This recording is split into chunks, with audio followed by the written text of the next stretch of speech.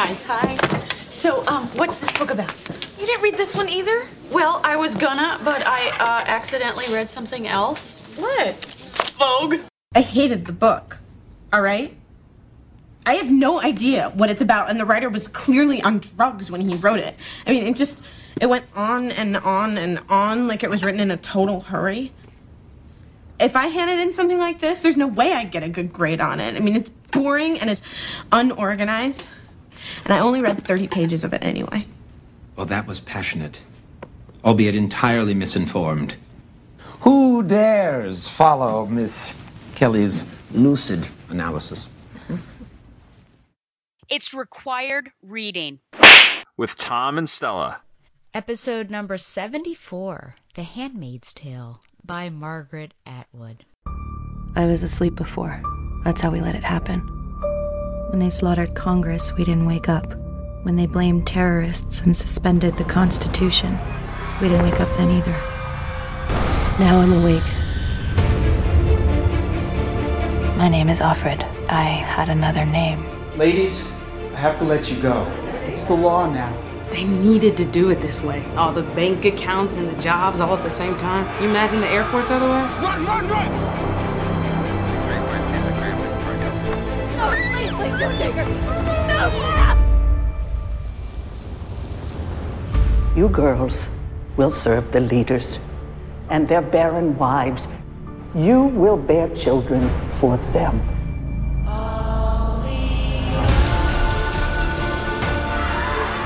There's an eye in your house. I'll send you to the colonies. You'll be cleaning up toxic waste, and then you'll die. Tonight is a celebration of Gilead and of what we have achieved. We only wanted to make the world better. Better. Better never means better for everyone. I want to keep on living for her. Remember your scripture. Blessed are the meek. And blessed are those who suffer for the cause of righteousness.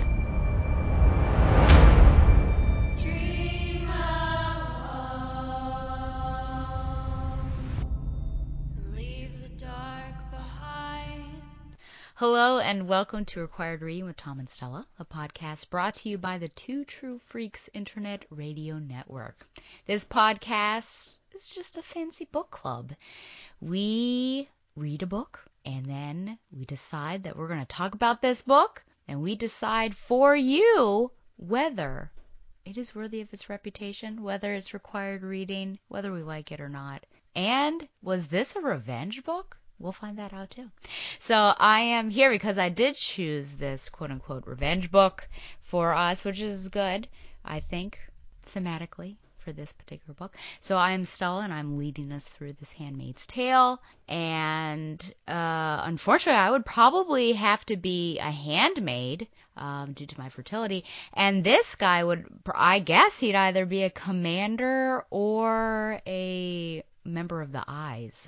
He is my friend, maybe, unless he's trying to turn me in for something, Tom Panarese. Blessed be the fruit. May the Lord open. Yes, Tom.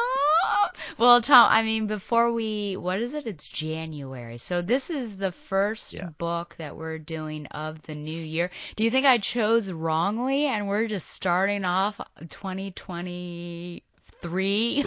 I almost said 4. 2023 on a strange note? It might seem that way, but, like, this is a great book for the dead of winter. True. Like, and January really is the dead of winter, so, you know, I think last year we started with 12th Night. Oh, interesting. Okay, so, which is, because we did 12th Night at the beginning of last year. I don't know what we started out with in years past, but I only know that because I picked the book. So this, it works for me.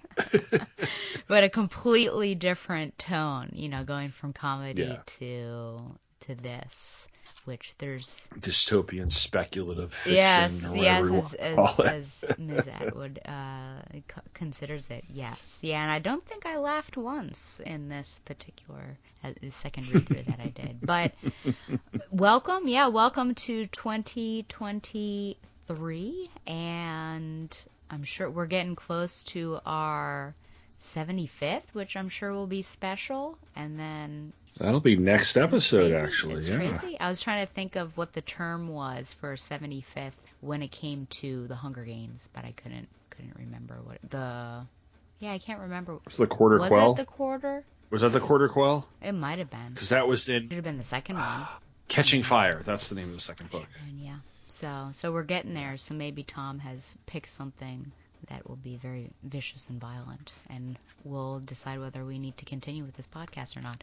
But until then, yes, we have The Handmaid's Tale, and I did, in fact, choose this as revenge because, just to rehash in case you didn't listen to the other episodes, Tom, for some reason, has granted himself all of the special holidays, and Christmas... Granted nothing.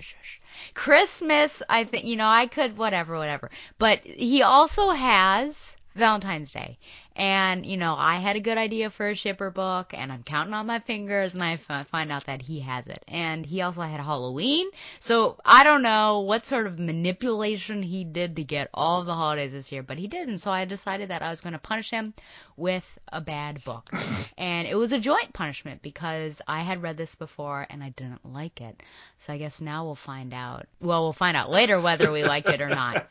But what is your history with The Handmaid's Tale? This has been on my to-read list for a number of years. So on my Goodreads, have-to-read list. And I heard of it years ago, and I don't remember in what context I heard of it, to be completely honest with you, or when. But I heard about it before the television show premiered. I have never seen the television show. I am looking forward to sitting down and watching it when I get the chance, which might be in a while because I have a lot of other television to get through right now. But yeah, no, I've always wanted to read this. For some reason, I was intimidated by it. Like, I thought it was going to be like some really dense, hugely long read, like The Fountainhead or something. I don't know. I don't know why I was under the impression that was going to be like an incredibly long, dense read with like really small type or something. And it wasn't. So this is my first time reading it, even though I've been wanting to read this for a while. And this is my second time reading it. So this was on my Rory Gilmore's reading list, and probably this was pre-Goodreads, so it's probably been, I would say, a good 10 years since I've first read this. And it's interesting that you said it felt like a dense read, because I recall having a pretty negative and visceral reaction to reading this. Not only, I think, I was disengaged from it, that was like also a time in my life where I think if I'm to look back, like my religion and my relationship with Christianity was a little more legalistic than it is now. And so having that and dealing with that subject matter in this way and the way that it's presented was really hard. And I think I couldn't disassociate myself from the fact that it was fiction and it was like trying to also teach. And also, I think, as you said, kind of this denseness, I felt like it wasn't an easy read either, but I think there was probably like a lot of psychological and emotional stuff getting into that. So it overall made for a very bad read. And I remember also doing my speed reading, which if I am not engaged, but I'm like just trying to finish the book, I will speed read things. And I can usually still do well with details and keep things and remember them. So for instance, like the most recent actually I'm speed reading something right now, which is Ithaca, which I just don't care for. But on this show, once I was going to say Salem's Lot. I don't know why I keep confusing those two. Pet Sematary. I got to a certain point and I was just trying to finish it, and so I speed read. But I think that I managed very well on the discussion because I remembered all the salient points that I needed to make. So it was just a bad experience, and I thought, well, I'm finished with it. I crossed it off Rory Gilmore's reading list. The TV show comes out, and I want nothing to do with that because obviously I've read it and didn't like the book, so why am I going to watch a TV show? And I have some friends that I go over and have dinner with them maybe like once every month, and we alternate recommendations. Like I would bring a movie and we would watch it together, and they would do something. And I think I had brought over, suggested like, let's watch a Gilmore Girls, and like the next one was like, have you seen Handmaid's Tale? Let's watch one episode. But they left me an out because I just wasn't too sure, and I even asked like, is there? And this was, I think, season 2 or 3 had been going on, and so this was season 1, episode 1, and I even asked like, is there a rape in the first episode? Because of course, even if I've forgotten other details, you're not gonna forget what the actual like being a handmaid is. And they're like, no, I don't think so. And then there is a ceremony the first episode, which is really shocking given I even have a question for how long the ceremony is actually delayed in the source material. And so I'm like, oh my gosh, here we go. But for some reason, I have enjoyed the show. I'll be interested to talk with you, Tom, once you start watching it. And I use that enjoy loosely. I guess I find it engaging. I think that it is worthwhile. So kind of like the same terms I would use for Midsommar, because it's kind of hard to say like, I enjoy watching Midsommar, because, you know, that's kind of like some heavy material. Yeah, but that guy gets what's coming to him in the end. Yeah, they don't spoil anything, but yes, yeah. And that really annoying friend, too. He also kind of got what was coming to him. Yeah. But no. Yeah. So I've been engaged with that television series and thought maybe it's time to give this another shot, because there are a couple novels like Beloved I did not like, and I know that's on your list, and so I feel like, well, at some point I'm going to have to re-engage with that material. Maybe it'll be better.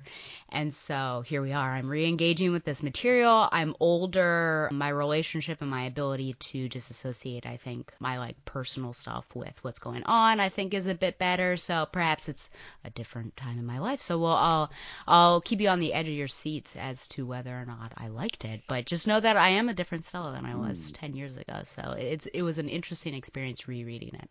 And you read it practically in like 2 days, didn't you? I read it in a weekend. Yeah, I read it. I started it. I had to fly to Chicago the weekend before Thanksgiving for a funeral. And I read it on the plane in the airport because I was waiting for my parents' plane to arrive. And then while I had some downtime at the hotel, and then finished it at O'Hare waiting for my plane to board. So yeah, I basically read it in like 2 days. Yeah, I remember you texted me and said something like, I think you were talking about your delay or whatever it was, and said, I'm 3/4 of the way through, and I thought, I haven't even started this. But well, I had like my plane landed at like 7:30 in the morning or something, and theirs didn't land until like 12:30 or so. Like I had like a good 3 or 4 hours in the airport waiting for my parents' plane to land, because they rented the car and I was going with them. So I was just like, and then I had 2 hours between flights, and they got to the airport, and so I had like 2 or 3 hours too. So I had all this time in O'Hare. Yeah, in O'Hare, that I was just like, I'm just gonna sit here and read a book in the gate. So and you were able to do it. Yeah. And what a strange image you must have made as a man reading The Handmaid's Tale. Well, we are going to get to The Handmaid's Tale, but first, of course, we do need to talk about Margaret Atwood herself. And I did find it interesting that she's born in Canada, if only thinking about Canada's relationship. I think it didn't really get to this in the book, but in the TV show, it's a big thing, and I wonder if they kind of did that purposefully. But you know, Canada it seems to be the place where people want to go when the U.S., or in this case, Gilead, is not doing what we want them to do. It's like, what, we should go to Canada. I wonder if that comes about, at least in Atwood writing this back in the early 80s, because in the 1960s, there were a number of people who fled to Canada from the United States to dodge the draft. So I'm wondering that's one of the reasons that she had that. Yeah. Aside from the fact that it's our neighbor to the north. Yeah, absolutely. There was a time we could get there without a passport. I remember crossing the border frequently when I lived in upstate New York, and now you can't do it. Yeah. Okay, well, she was born in Ottawa, Ontario, Canada in 1939. She is the second of 3 children of Margaret Dorothy, a former dietitian and nutritionist, and Carl Edmund Atwood, an entomologist. Due to her father's ongoing research in forest entomology, Atwood spent much of her childhood in the backwoods of northern Quebec and traveling back and forth between Ottawa, Sault Ste. Marie, and Toronto. Toronto is actually how they like to be pronounced. She did not attend school full-time until she was in grade 8. She became a voracious reader of literature, Dell Pocket Mysteries, Grimm's Fairy Tales, Canadian animal stories, and comic books. She attended Leaside High School in Leaside, Toronto, and graduated in 1957. Atwood began writing at the age of 6 and realized she wanted to write professionally when she was 16. In 1957, she began studying at Victoria College at the University of Toronto, where she published poems and articles in Acta Victoriana, the college literary journal. Her professors included J. McPherson and Northrop Frye. She graduated in 1961 with a Bachelor of Arts in English honors and a minor in philosophy and French. In late 1961, after winning the E. J. Pratt Medal for her privately printed book of poems, Double Persephone, she began graduate studies at Harvard's Radcliffe College with a Woodrow Wilson Fellowship. She obtained a master's degree from Radcliffe in 1962 and pursued further graduate studies at Harvard University for 2 years, but did not finish her dissertation, The English Metaphysical Romance. She is taught at the University of British Columbia, Sir George Williams University in Montreal, the University of Alberta, York University in Toronto, the University of Alabama in Tuscaloosa. Wow, that's a stark.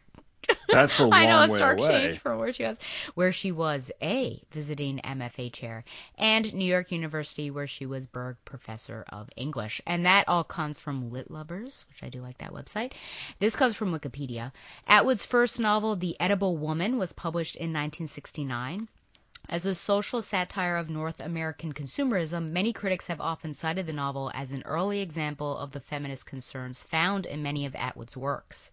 Atwood also published 3 novels during this time, Surfacing in 1972, Lady Oracle in 1976, and Life Before Man in 1979, which was a finalist for the Governor General's Award.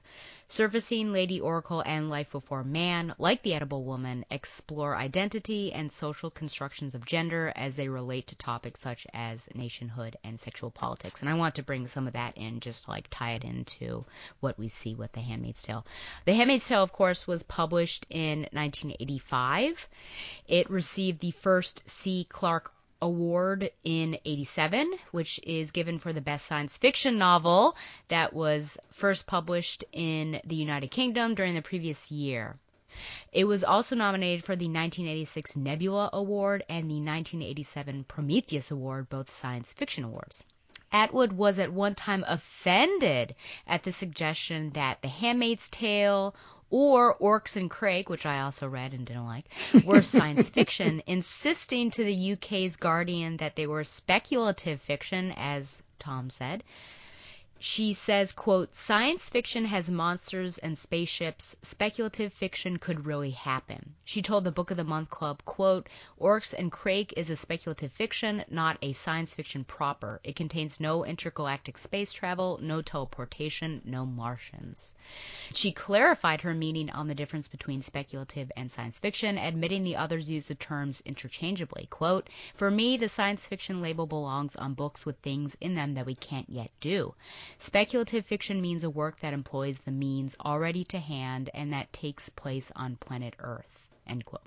She said that science fiction narratives give a writer the ability to explore themes in ways that realistic fiction cannot. As she has repeatedly noted, quote, "There's a precedent in real life for everything in the book." This was specifically about The Handmaid's Tale. Mm-hmm. "I decided not to put anything in that somebody somewhere hadn't already done." End quote. Mm-hmm. And I think that kind of leads us up to just The Handmaid's Tale in particular. Any other... Well, it's just this... The point that she's making about speculative fiction is really interesting, and I tend to agree with it. I'm just thinking about older dystopian pieces, specifically Fahrenheit 451, which when Ray Bradbury wrote it in the early 1950s, I believe, or 1960 or whenever it was written, a lot of the science-y things, the technology was futuristic.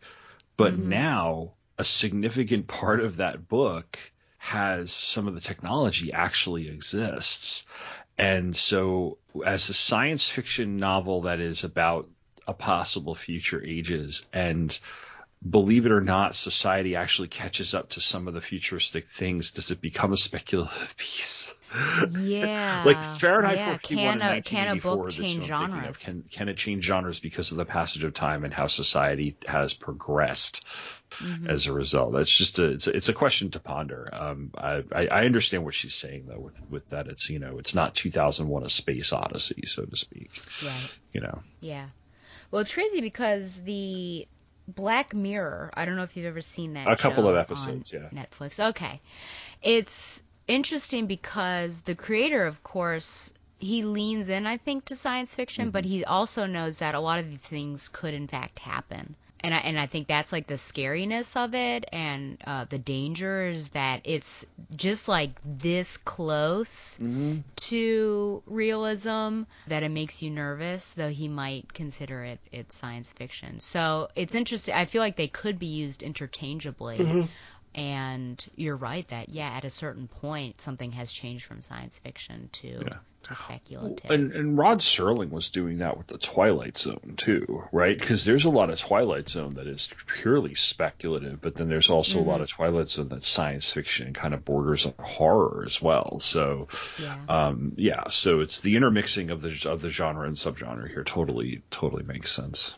All right, I'll let you get to your summary. Sure, yeah. So I'm going to now talk about this actual book. Thank you to SparkNotes for providing this plot synopsis. I'm just trying to make it through life, and luckily my grad semester just ended. So I know Tom generally writes his synopses by hand. Not I'm legally. never so proud of him. But I just can't do it, folks. I just can't do it. So this is The Handmaid's Tale. Okay, so Of Fred is a handmaid in the Republic of Gilead, a totalitarian and theocratic state that has replaced the United States of America. Because of dangerously low reproduction rates, handmaids are assigned to bear children for elite couples that have trouble conceiving. Of Fred serves the commander and his wife, Serena Joy, a former gospel singer and advocate for, quote, traditional values. Of Fred is not the narrator's real name. Handmaid names consist of the word of, followed by the name of the handmaid's commander. Every month when Of Fred is at the right point in her menstrual cycle, she must have ritualized sex with the commander while Serena sits behind her, holding her hands. Of Fred's freedom, like the freedom of all women, is completely restricted. She can leave the house only on shopping trips, the door to her room cannot be completely shut, and the eyes, Gilead's secret police force, watch her every public move. As Of Fred tells the story of her daily life, she frequently slips into flashbacks, from which the reader can reconstruct the events leading up to the beginning of the novel. In the old world before Gilead, Of Fred had an affair with Luke, a married man. Luke divorced his wife and married Of Fred, and they had a child together. Of Fred's mother was a single mother and feminist activist. Of Fred's best friend, Moira, was fiercely independent. The architects of Gilead began their rise to power in the age of readily available pornography, prostitution, and violence against women, when pollution and chemical spills led to declining fertility rates.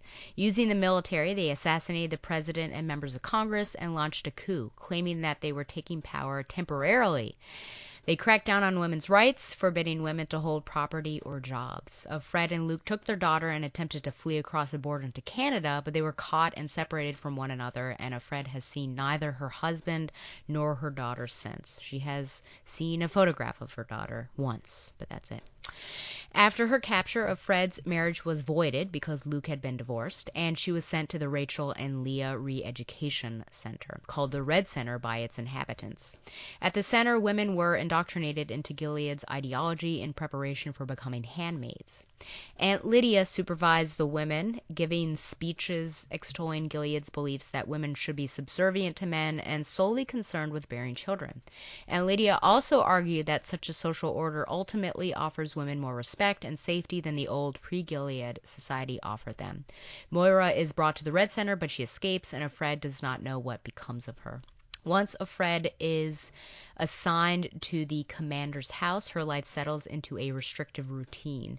She takes shopping trips with Glenn, another handmaid, and they visit the wall outside what used to be Harvard University, where the bodies of rebels hang. She must visit the doctor frequently to be checked for disease and other complications, and she must endure the quote-unquote ceremony in which the commander reads to the household from the Bible, then goes to the bedroom where Serena and Offred wait for him and has sex with Offred. The first break from her routine occurs when she visits the doctor and he offers to have sex with her to get her pregnant, suggesting that her commander is probably infertile. She refuses. The doctor makes her uneasy, but his proposition is too risky. She could be sent away if caught. After a ceremony, the commander sends his gardener and chauffeur... Gardener? I don't think because Serena Joy does the gardening. But anyways, the commander sends his chauffeur Nick to ask Offred to come see him in his study the following night. She begins visiting him regularly. They play Scrabble, which is forbidden since women are not allowed to read, and he lets her look at old magazines like Vogue. At the end of these secret meetings, he asks her to kiss him, and I think the quote is, "Kiss him like she means it." During one of their shopping trips, Glenn reveals to Offred that she is a member of Mayday, an underground organization dedicated to overthrowing Gilead. Meanwhile, Offred begins to find that the ceremony feels different and less impersonal now that she knows the commander. Their nighttime conversations begin to touch on the new order that the commander and his fellow leaders have created in Gilead. When Offred admits how unhappy she is, the commander remarks, quote, "You can't make an omelet without breaking eggs." After some time has gone by without Offred becoming pregnant, I think they're posted for 2 years, and then if not, they have to move on. Serena suggests that Offred have sex with Nick secretly and pass it, if she gets pregnant, and pass the child off as the commander's. Serena promises to bring Offred a picture of her daughter if she sleeps with Nick, and Offred realizes with horror that Serena has always known where her daughter was. The same night that Offred is to sleep with Nick, the commander secretly takes her out to a club called Jezebel's, where the commanders mingle with prostitutes. Offred sees Moira working there. The two women meet in a bathroom, and Offred learns that Moira was captured just before she crossed the border. She chose life in Jezebel's over being sent to the colonies, where most political prisoners and others who pose a threat to Gilead are sent, like nuns. After that night at Jezebel's, Offred says she never sees Moira again. The commander takes Offred upstairs after a few hours, and they have sex in what used to be a hotel room. She tries to feign passion. Soon after Offred returns from Jezebel's late at night, Serena arrives and tells Offred to go to Nick's room. Offred and Nick have sex. Soon they begin to sleep together, frequently without anyone's knowledge. Offred becomes caught up in the affair and ignores Glenn's request that she gather information from the commander for Mayday. One day, all the handmaids take part in a group execution of a supposed rapist, supervised by Aunt Lydia. Glenn strikes the first blow. Later, she tells Offred that the so-called rapist was a member of Mayday and that she hit him to put him out of his misery. Shortly thereafter, Offred goes out shopping and a new Glenn meets her. This new woman is not part of Mayday, and she tells Offred that the old Glenn hanged herself when she saw the secret police coming for her. At home, Serena has found out about Offred's trip to Jezebel's, and she sends her to her room, promising punishment. Offred waits there, and she sees a black van from the Eyes approach. Then Nick comes in and tells her that the Eyes are really Mayday members who have come to save her. Offred leaves with them over the commander's futile objections on her way either to prison or to freedom. She does not know which. The novel closes because that's like the novel proper, I would say. But there's a couple pages after that, and the novel closes with an epilogue from 2195 after Gilead has fallen, written in the form of a lecture given by Professor Picciotto. I don't know. I don't know. He explains the formation and customs of Gilead in objective analytical language. He discusses the significance of Offred's story, which has been found on cassette tapes in Bangor, Maine. And this professor suggests that Nick arranged Offred's escape, but that her fate after that is unknown. She could have escaped to Canada or England, or she could have been recaptured. Okay. So that is the uplifting, jovial tale known as The Handmaid's Tale. It's interesting because when you read it, you recognize, and I think this is true of another book that we did, but I can't remember what it was. You see all of this happening, but because it takes you a while to get through everything, it doesn't really fall upon you. It comes in waves of like, oh, this is really bad, but it's in waves. But when it comes out like this in a plot synopsis and you're just like hit in 5 to 10 minutes, you're like, wow, that's actually really bad. Well, especially since the narrative jumps around quite a bit yes, it does. Yeah, which I certainly have a question about. So, but I guess the first question, of course, is, Tom, did you like The Handmaid's Tale? I really liked this book. book. Tom, you really? I don't think I would have read it in 2 days if I wasn't like totally sucked into it. And once I realized how, it seemed dense, and then I was into it, I was like, I kept going and was really, really engaged. I think the only thing that I found a little bit tough was some of the time jumping around, because especially when she would be jumping back and forth between time at the Red Center and time with the commander, because there doesn't seem to be, because she's being oppressed in both of them, so there doesn't seem to be much of a difference between the two. So sometimes and because it was this almost a stream of consciousness sort of narrative, because it is a testimony of sorts, that it was a little hard to follow in places. But no, I really, really liked it. And you know what? It was one of the few pieces of dystopian lit that I've read where the fall of society actually is shown, and the main character was old enough to be fully adult when it happened. Because we read Station 11, for instance, sure, yeah. Right? And one of the main characters, a couple of the main characters who were adults, but you also had somebody who was a child at the time, and there's like World War Z is one example, but like there's Winston has memories of the old society back in 1984, but he was a child. Montag has no memories of the prior society, and Faber does and stuff. So this is a main character, and we see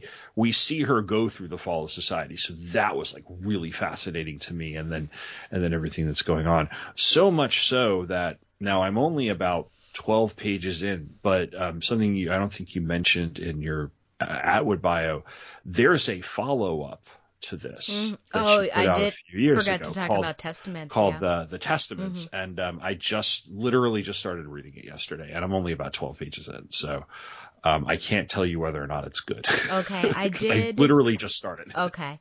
I had to cover class and bring some students to a library, and I saw that they had Testaments, and I read the inside cover because initially I wasn't interested at all. And I think 2 characters we don't know, but one of them, like the inside cover says something about like a shocking person leadership. It's not Aunt Lydia, is it? I don't know. Honestly, like I said, I'm there, and the first testament, so to speak, is somebody who she's just talking about being raised in Gilead and everything and stuff. So, but I was saving reading it for after our discussion, because I wanted to make sure that I was recalling The Handmaid's Tale. Sure, yeah. So I didn't want to. I didn't want to read too far. So I finished the book that I had been reading. I was like, well, starting a day earlier than I intended is not going to be too bad. And really, So yes. But yeah. Well, it's funny, you're starting Testaments, and I just got out of the library, Backlash, the Undeclared War Against American Women.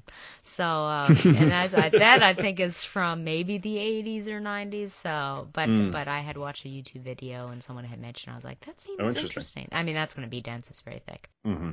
I have a follow-up question before I give my whether I liked it or not.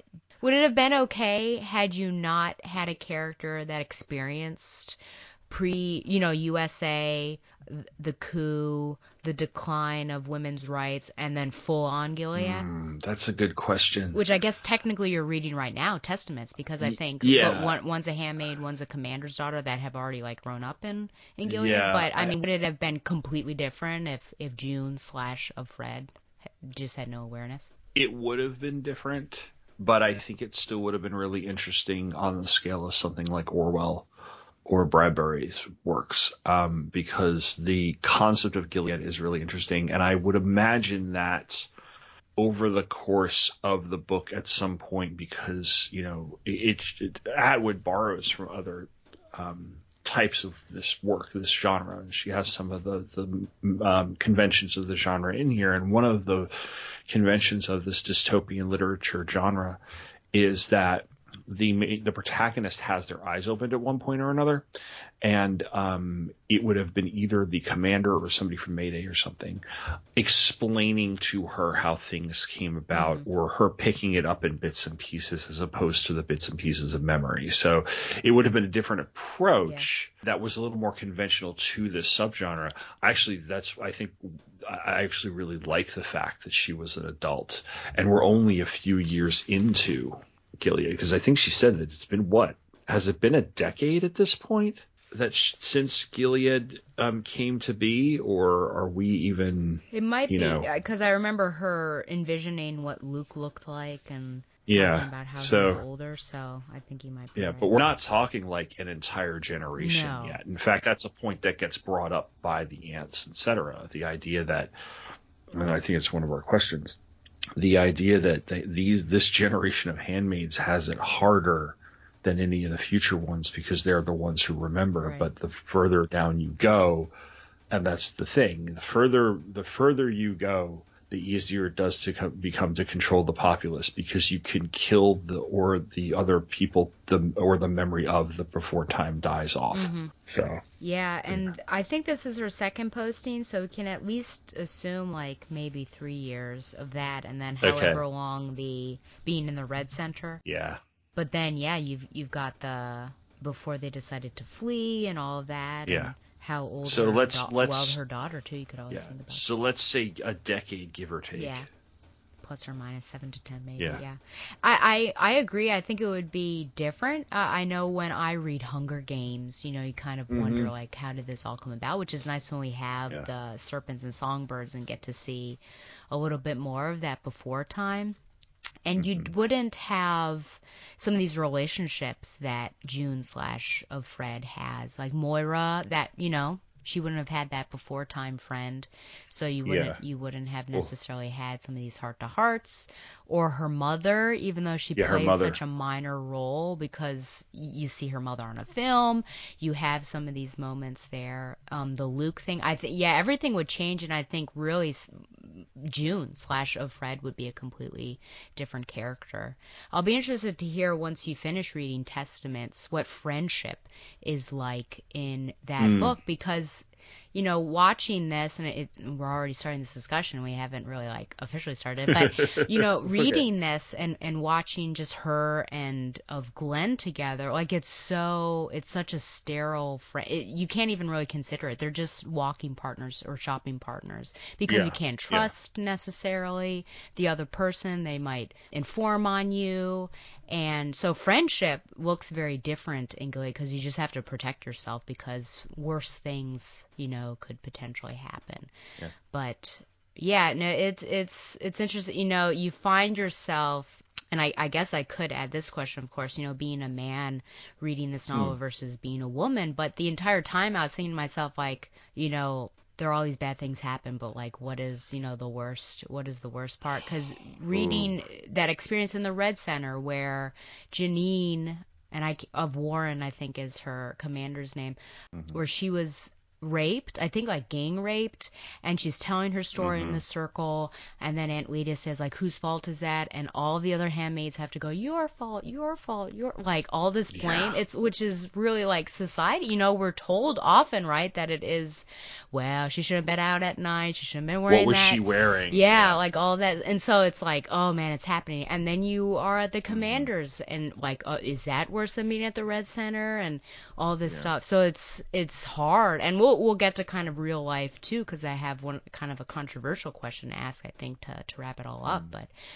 I did actually enjoy this, which shocked me. I didn't go in like hate reading, like I'm not going to like this, but I was interested to see if I wasn't going to like it. But I think, again, my maturity And again, being able to, I think, separate, like my religious background with what was going on here, and realizing like this is very tainted and, taken out of context and things. It helped me do that. But I did enjoy it. I think also thinking about Elizabeth Moss, who is an amazing actress, and I have issues with that character now, which, Tom, once you watch it, you'll kind of start to see. But being able also to engage in this material in another medium was also helpful, that I could like better connect with those characters. So as I was reading this time, I'm like picturing Elizabeth Moss, picturing, Rory Gilmore, who played of Glenn, and that kind of thing. And I think it, in my opinion, this is, and this might be an extreme thing to say, but I feel like works like this are unfortunately becoming more relevant in certain aspects.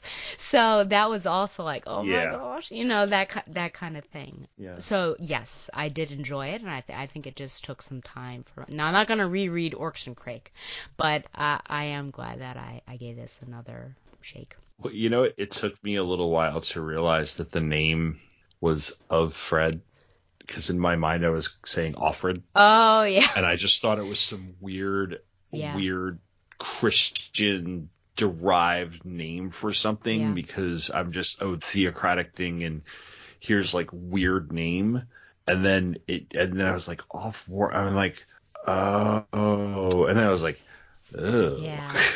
Yeah, and I think that's the way it's supposed to. You're literally renamed as a possession of a man. Absolutely, yeah. That there's really not much of an identity there. Yeah, and I think that's honestly how it's supposed to hit too. Yeah. So I guess I'll begin at the beginning. I was going to start with the nonlinear storytelling since we've already mentioned that, but I'll actually begin at the very beginning, because the novel begins with 3 epigraphs. And I'll just read them to give us some idea. And I think already, I'm just thinking about 10 years ago, like when I read this first one, I'm like, oh no, I'm really in for it now. But the first one comes from the Bible, Genesis, and I don't know what translation Atwood is using, but Genesis chapter 30, verses 1 through 3. And when Rachel saw that she bare Jacob no children, Rachel envied her sister and said unto Jacob, give me children, or else I die. And Jacob's anger was kindled against Rachel, and he said, am I in God's stead, who hath withheld from thee the fruit of the womb?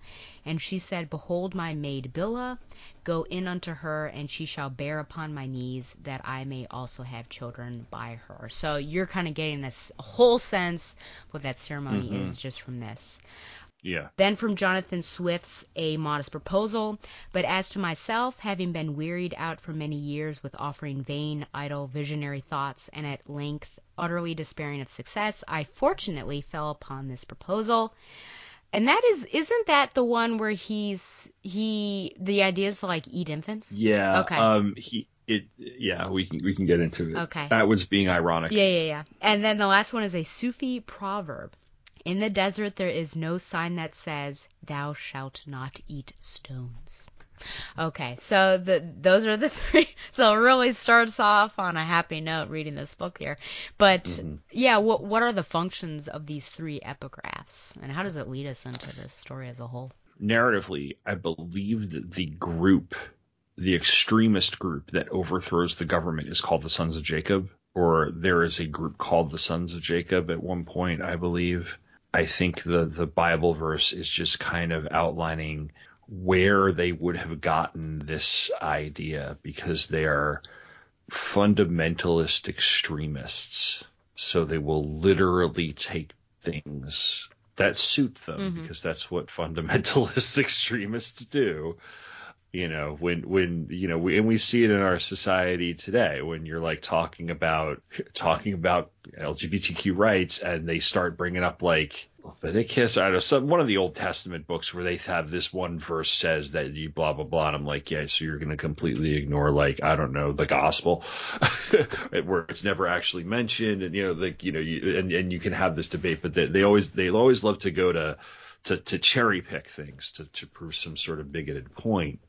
So I think that's what she's doing here. They would cherry pick things out of the Bible to suit their needs. And this passage where basically describes the ceremony and the idea of a handmaid, give me children or else I die. This idea that procreation has become so paramount to the society for various reasons.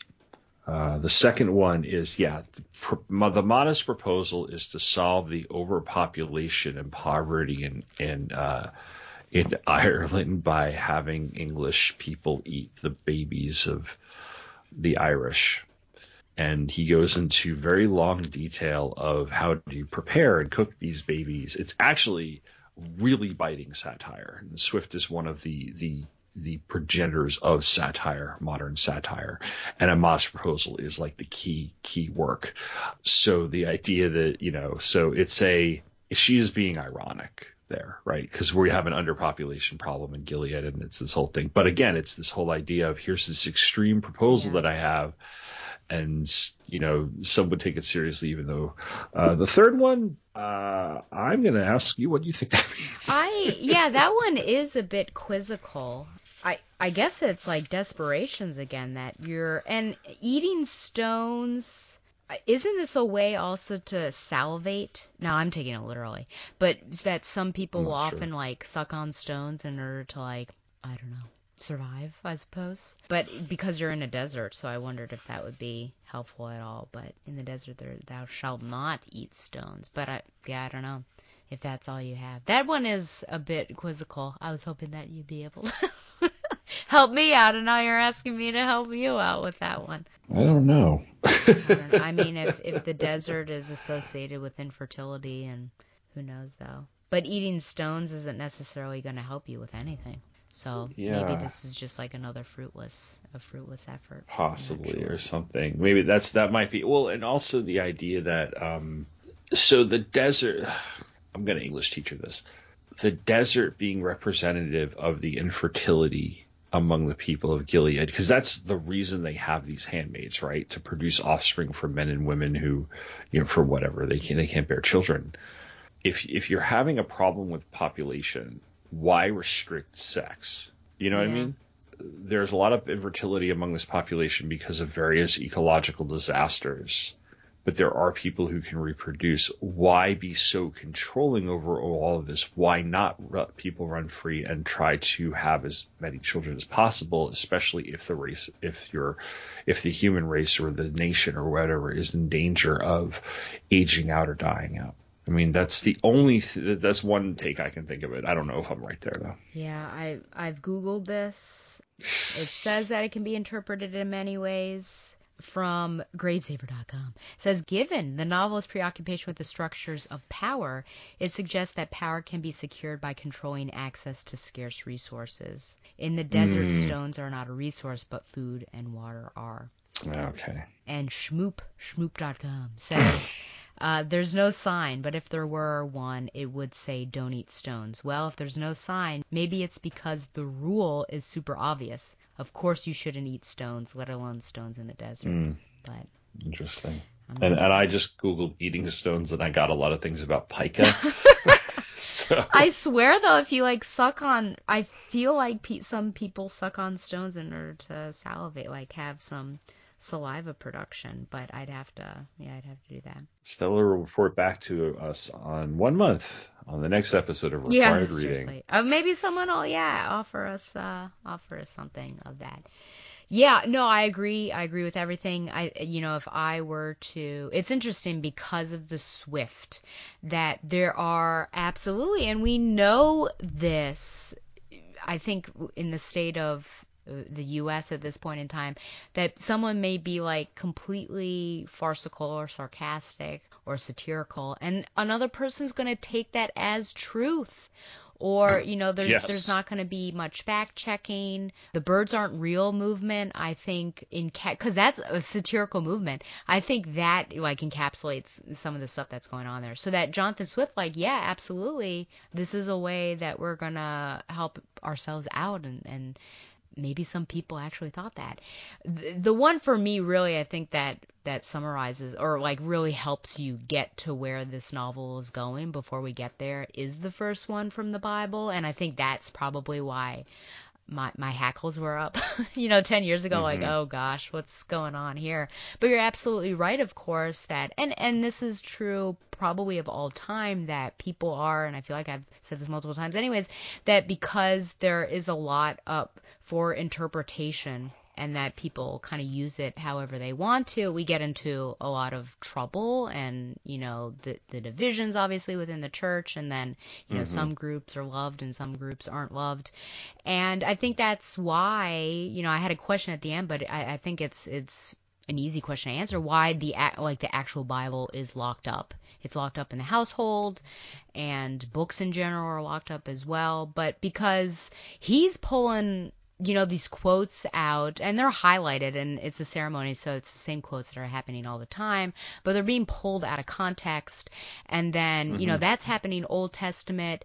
I'd have to see, because even a Fred, and I forgot to do this because I was going to, but even a Fred is like, I don't think that's, you know, actually, you know, from the Bible or whatever. Yeah, exactly. So we can't trust the people who are reading the Bible to us, and it's locked up because they don't, number one, you're not allowed to read things, but number two, because that knowledge within there, you'd be like, this is messed up, this kind of stuff shouldn't happen. Because a lot of stuff shifted once we get into the New Testament with Jesus' coming and redemption and grace and things like that.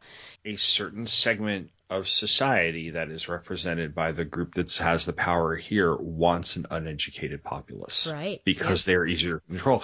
And, you know, that goes back to the Middle Ages, too, because the peasantry in the Middle Ages is largely illiterate, right? So who has the power to preach, to give them the lessons from the Bible and use that to oppress? Well, you have the Catholic Church, right? Before the Protestant Reformation.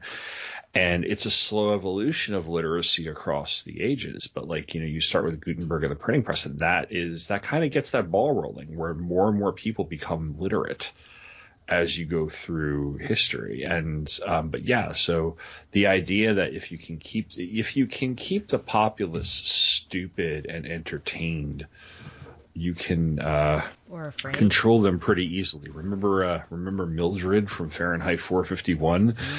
Yeah. You know, and they're taking books away and that whole thing too. So yeah, it totally makes sense. Yeah, absolutely. Okay, yeah, where to go from there? I guess I did want to talk about this non-linear storytelling that we have. Do you? I think it's more like of preference. How did you like that it does go present time flashbacks to her indoctrination in the Red Center, as well as further flashbacks to with Luke in that life and even farther? So we have like several layers of things going on. How did you like this storytelling?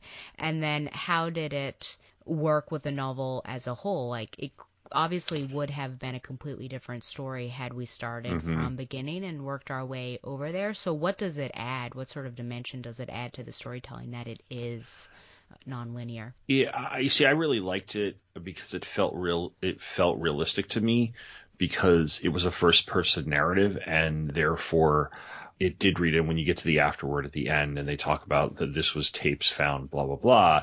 It all starts to kind of click into place where it's like, oh, this is somebody hurriedly or even under, I don't know if it was under duress or not, but trying to get their story out so the story can be retold, and maybe somebody can hear this to hear how horrible everything is.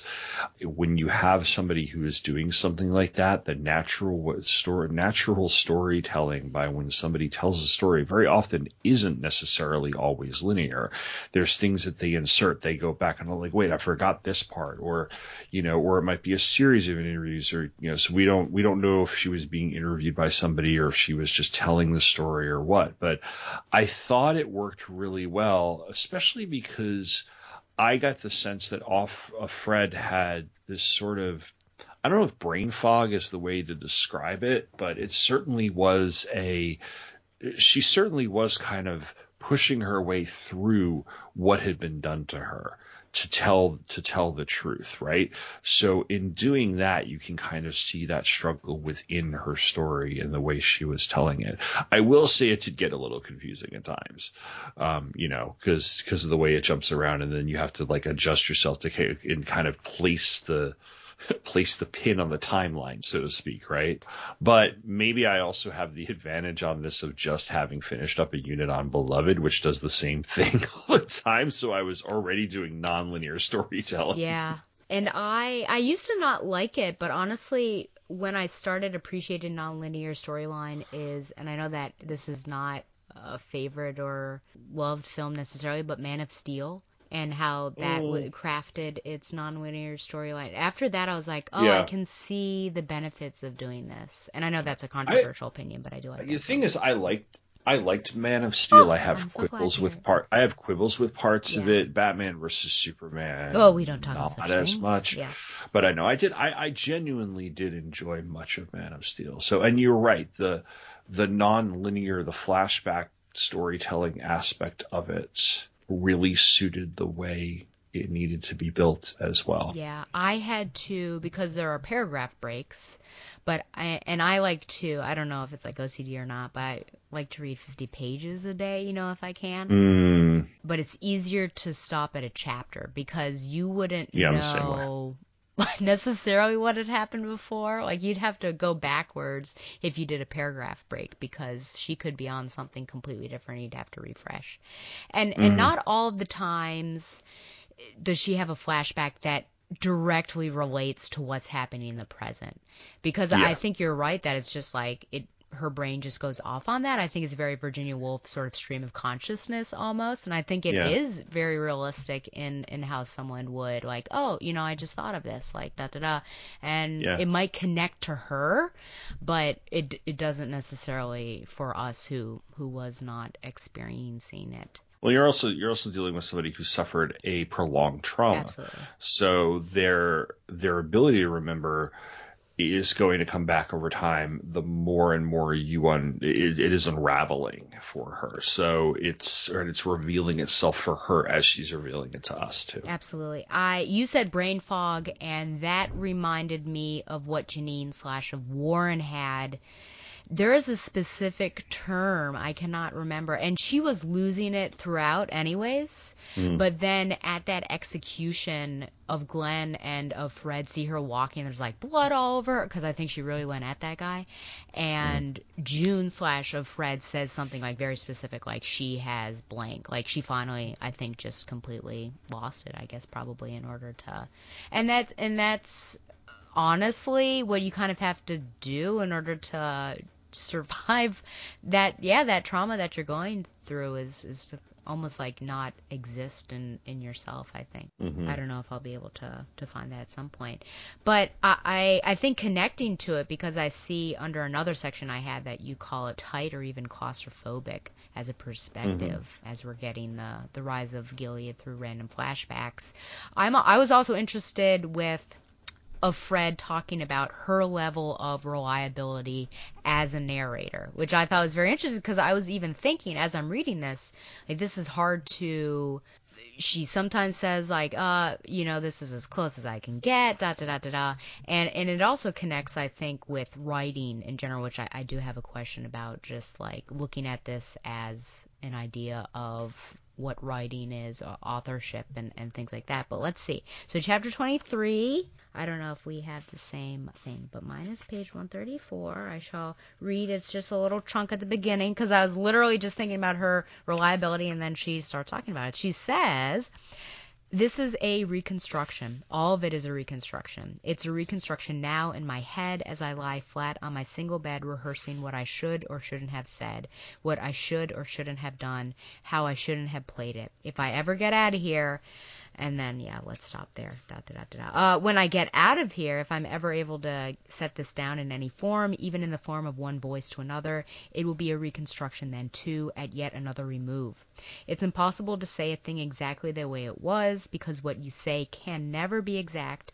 You always have to leave something out. There are too many parts, sides, cross-currents, nuances, too many gestures, which could mean this or that, too many shapes which can never be fully described, too many flavors in the air or on the tongue, half colors too many.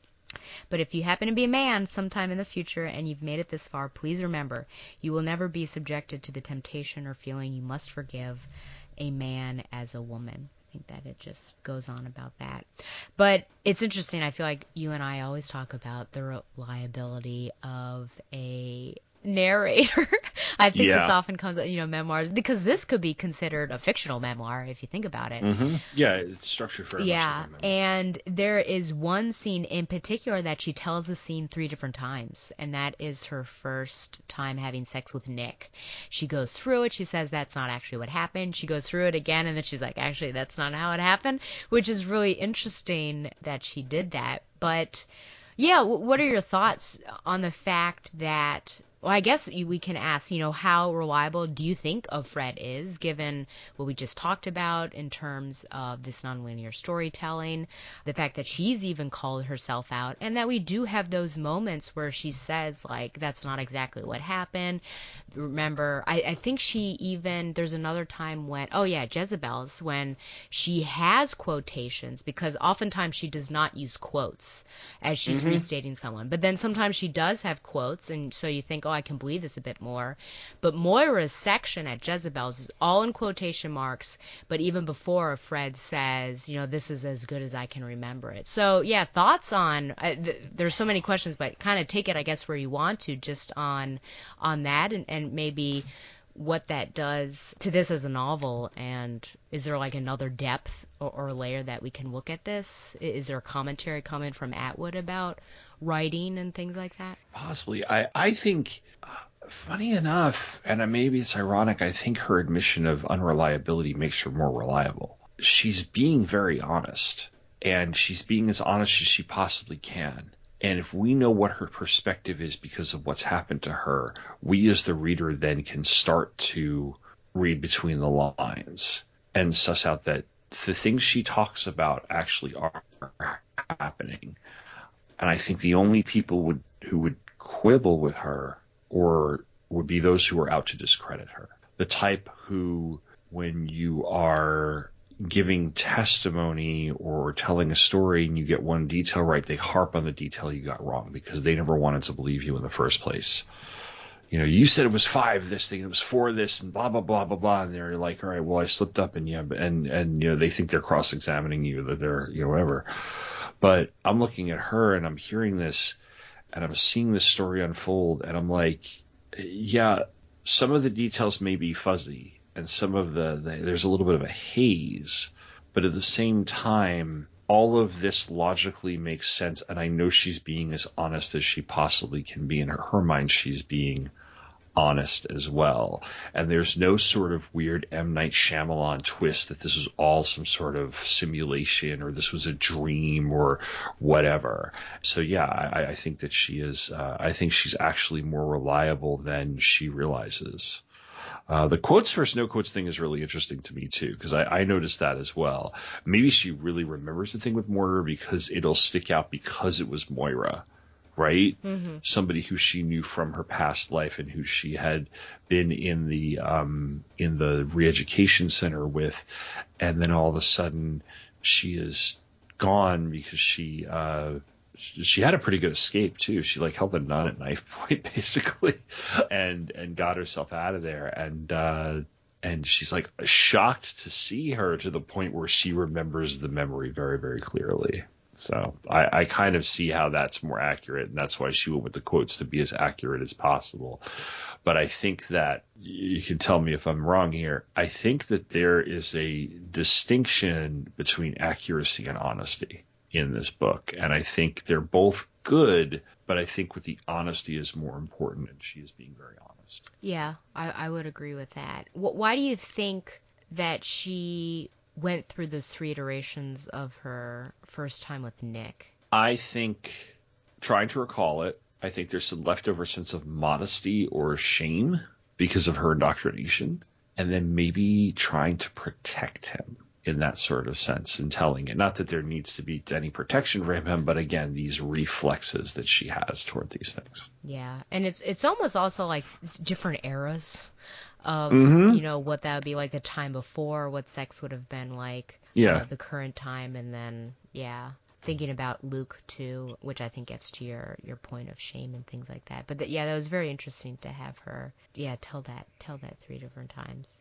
I will nitpick you and say that she didn't hold a nun at knife's point, but an aunt, and I will only do that because because I try not to obviously nitpick on the show, but only because the nuns were also in the line of fire. Yeah, many of them went to the colony because I think their celibacy was off-putting, and I mean, you have to know something's wrong if, like, all of a sudden the nuns are being ushered out somewhere. So, but don't forget that in the more stricter evangelical parts of Christianity in this country, they do not consider Catholics to be part of Christianity.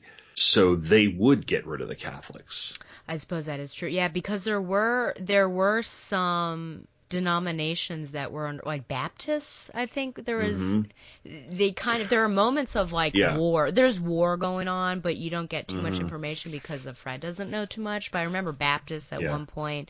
So yeah, it's hard to tell what sort of denomination. They put a bunch of Jews on the boat and sink the boat and stuff like that. To go they were going to ship homeland? them off to Europe, but they never actually made it because it's obvious that they sunk the boat. Yeah. So. I'm trying to think of what my original question was. Oh, her reliability. Oh, I'm sorry. No. I was just trying to piece back. No, it's been a good conversation. I just needed to follow those trails. I agree with you. I think that's a good distinction to make between honesty and, did you say authenticity? Okay. Yeah, I agree with you. I think she is, you can accuracy. tell. I think I said accuracy. Oh, accuracy, yeah. It was accuracy. You can tell the attempts, the fact that she lays it out there. I think a lot of it also, when we talk about this, we often say like, hey, the author would not say such and such if she was not to be, or he was not to be believed.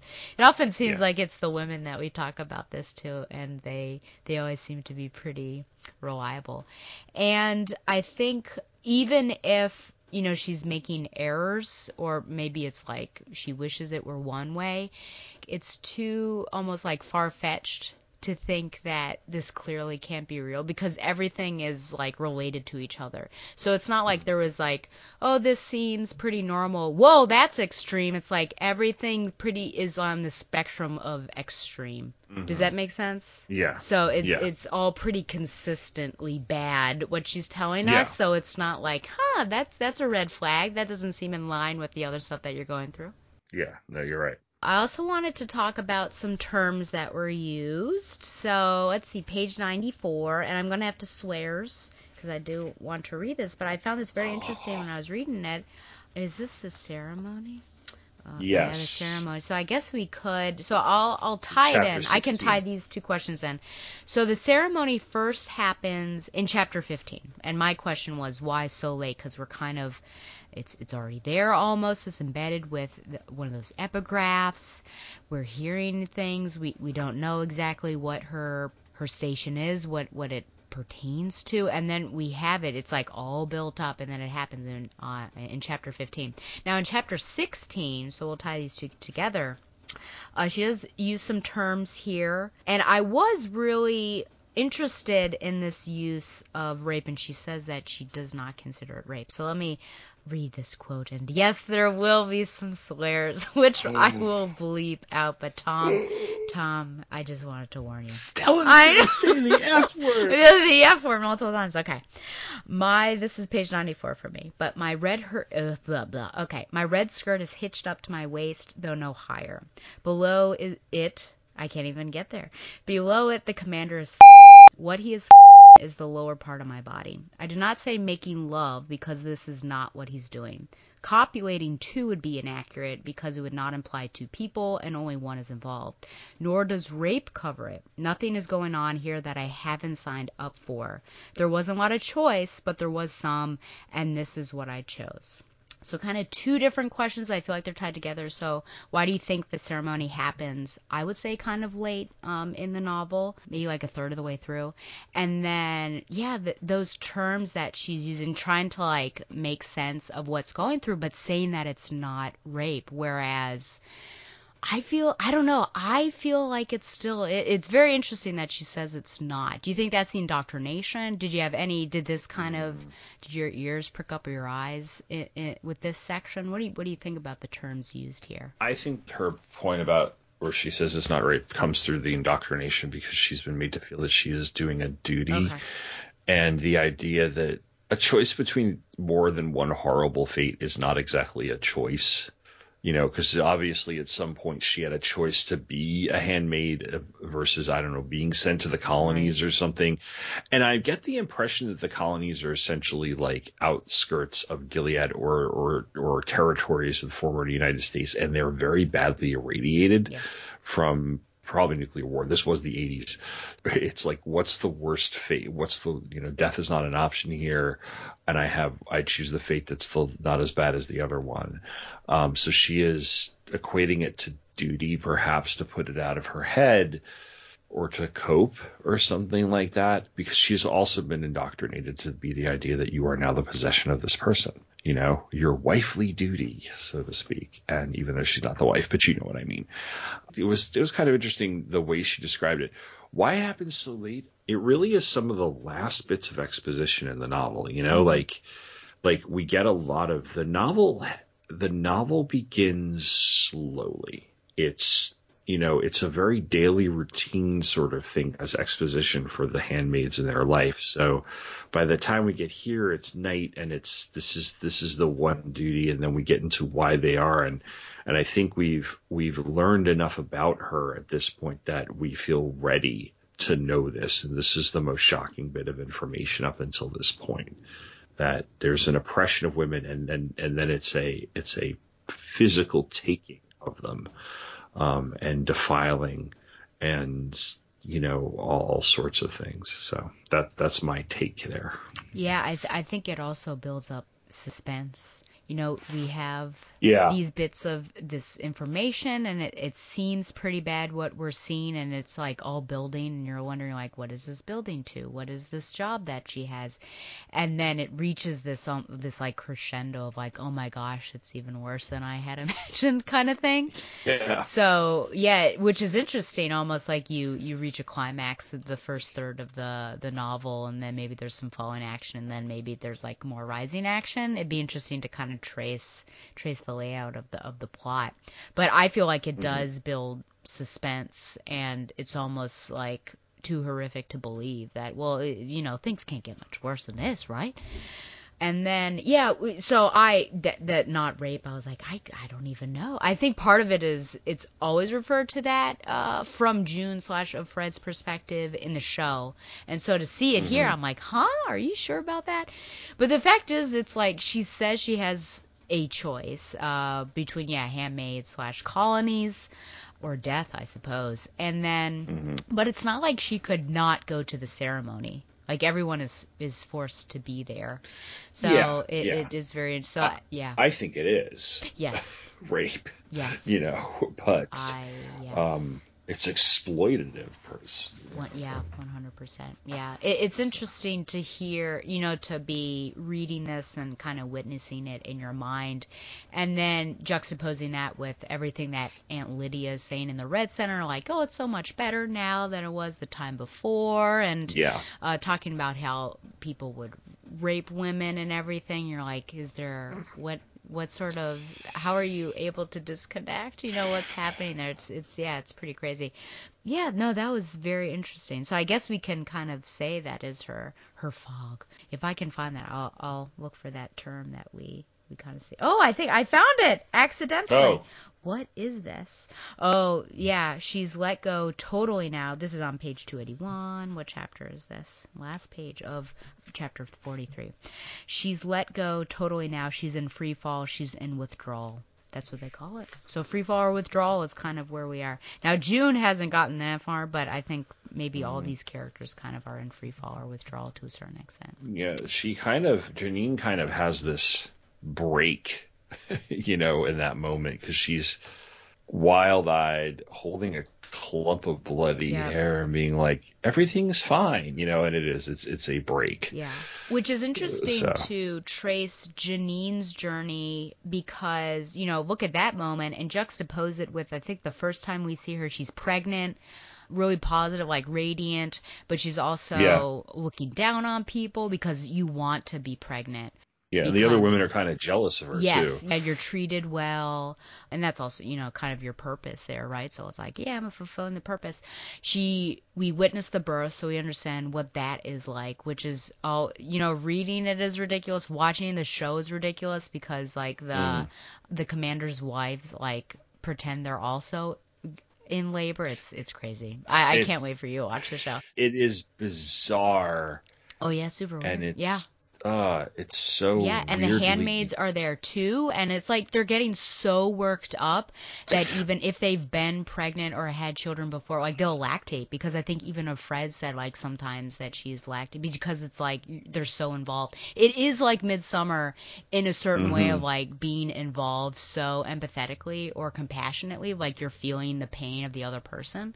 For people who have seen that film, I think you'll understand what But it also goes to that sort of I'm speaking in tongues at the revival type of for sure action that you see and it's meant to and so I think a significant amount of it is for show as well. And there's a lot of these things that are done in sort of this weird ceremonial way to make this seem more holy than it actually is, and also to maintain the power structure. Yeah, and communal. Like everything is so communal too, because you would expect, birth would be at least the mother and then her partner, but now it's like it's the mother, it's the commander's wife, it's all the commander's wives, it's all the handmaids, couple aunts in there. It's well, because she's basically property, right? So, she's an investment too in that moment. Yeah. So, yeah. But yeah, it's just interesting to see the different Janines that are kind of book ending this book. And then you later find out that she has had, I think, a couple miscarriages or a couple like Janine or Fred? Janine, I'm pretty sure had lost. Yeah, because she gives birth. I think the baby is alive and then it dies. But we can talk about some of these descriptions because I did have a question about that babies are referred to as a keeper, unbabies, or shredders. And my question was, what other real or fictional worlds do these terms suggest? That reminds me of like Brave New World. Oh, true. The Oji Poji. Yeah, and the whole factory production of babies and stuff. So that was my first thought.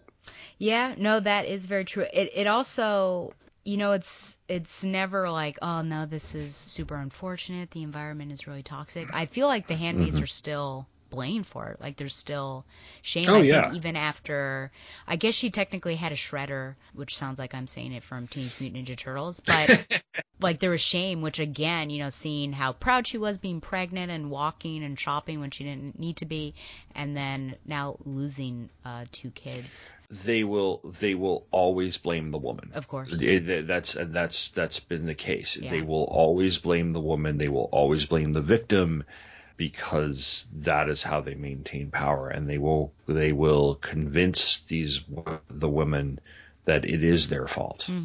So yeah.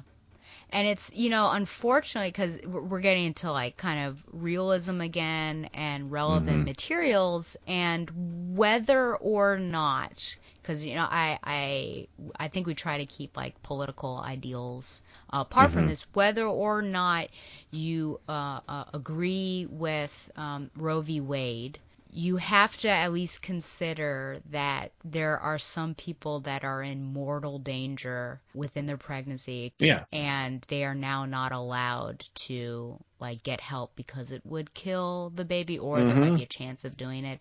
And so this is also, I think, really like frightening, and they're giving birth here, but just like watching that scene and thinking like anything could happen, but it's not, they don't care about the mother at all. It is just like, the mother is the carrier and we only care about the baby. Yeah, well, yeah. So it's unfortunately getting like really scarily relevant in my opinion. Yes. But yeah, it's also just, it's too bad that they're referred to, keeper, unbaby, shredder. So, and unbaby, I think the assumption is that probably has some sort of deformity, Mhm. which I wonder, and perhaps, I don't think that they talked about it, but I wonder if we get to maybe exposure, like how do they get rid of those babies? Because they probably don't want them. That's a good question. They don't really get into it because Alfred doesn't know what happens. And and then there's that whole, again, the idea that very patriarchal idea that you are not fulfilled as a woman unless you've had children. Yeah. And so many women have become convinced of this, you know, and I'm not saying that it can't be fulfilling to have children. Yeah. So I'm not saying that the belief that I really want a child and this is, you know, that's fine. But there's a certain segment of, like, when somebody has a miscarriage, they'll get blamed for it, and then they'll be told, well, you just try again. Yeah. You know, not considering, you know, or not even seeking the care that you need, both mentally and physically. It's get back up on that horse. Yeah. You know, and that's what's here too. And that, you know, I see that's where the realism of the novel comes in, despite the speculative nature of it. Yeah. Yeah. Yeah. I've known a couple people, which doesn't seem like a lot, but that's certainly more than I would like to, who have had miscarriages, and the emotional toll is so heavy, and then they have to go in and get a procedure to, like, get the rest of that removed. It's just like it's horrific, and that they have to go through that. And I will say, you know, about societal pressures, speaking, you know, from a woman's perspective, it's high and heavy. And, you know, the first school that I taught at, the headmaster would ask frequently. He would ask me when I was going to have kids, and I wasn't dating. I wasn't married. I'm sorry. That is so inappropriate. It's bad that there would be surveys that would go out sometimes, and, like, you might be randomly chosen. So every year when that survey of that person came out, I was like, he asked me when I'm going to have kids. And so, like, it had gotten to the point where, like, each time he asked me, I would say something kind of like the Jennifer Aniston, like, no uterus, no say. But I basically would say something like, oh, you know, I've sold my eggs or something like that. But it would, like, how is that any of your business, number one, and why am I just like a walking uterus to you?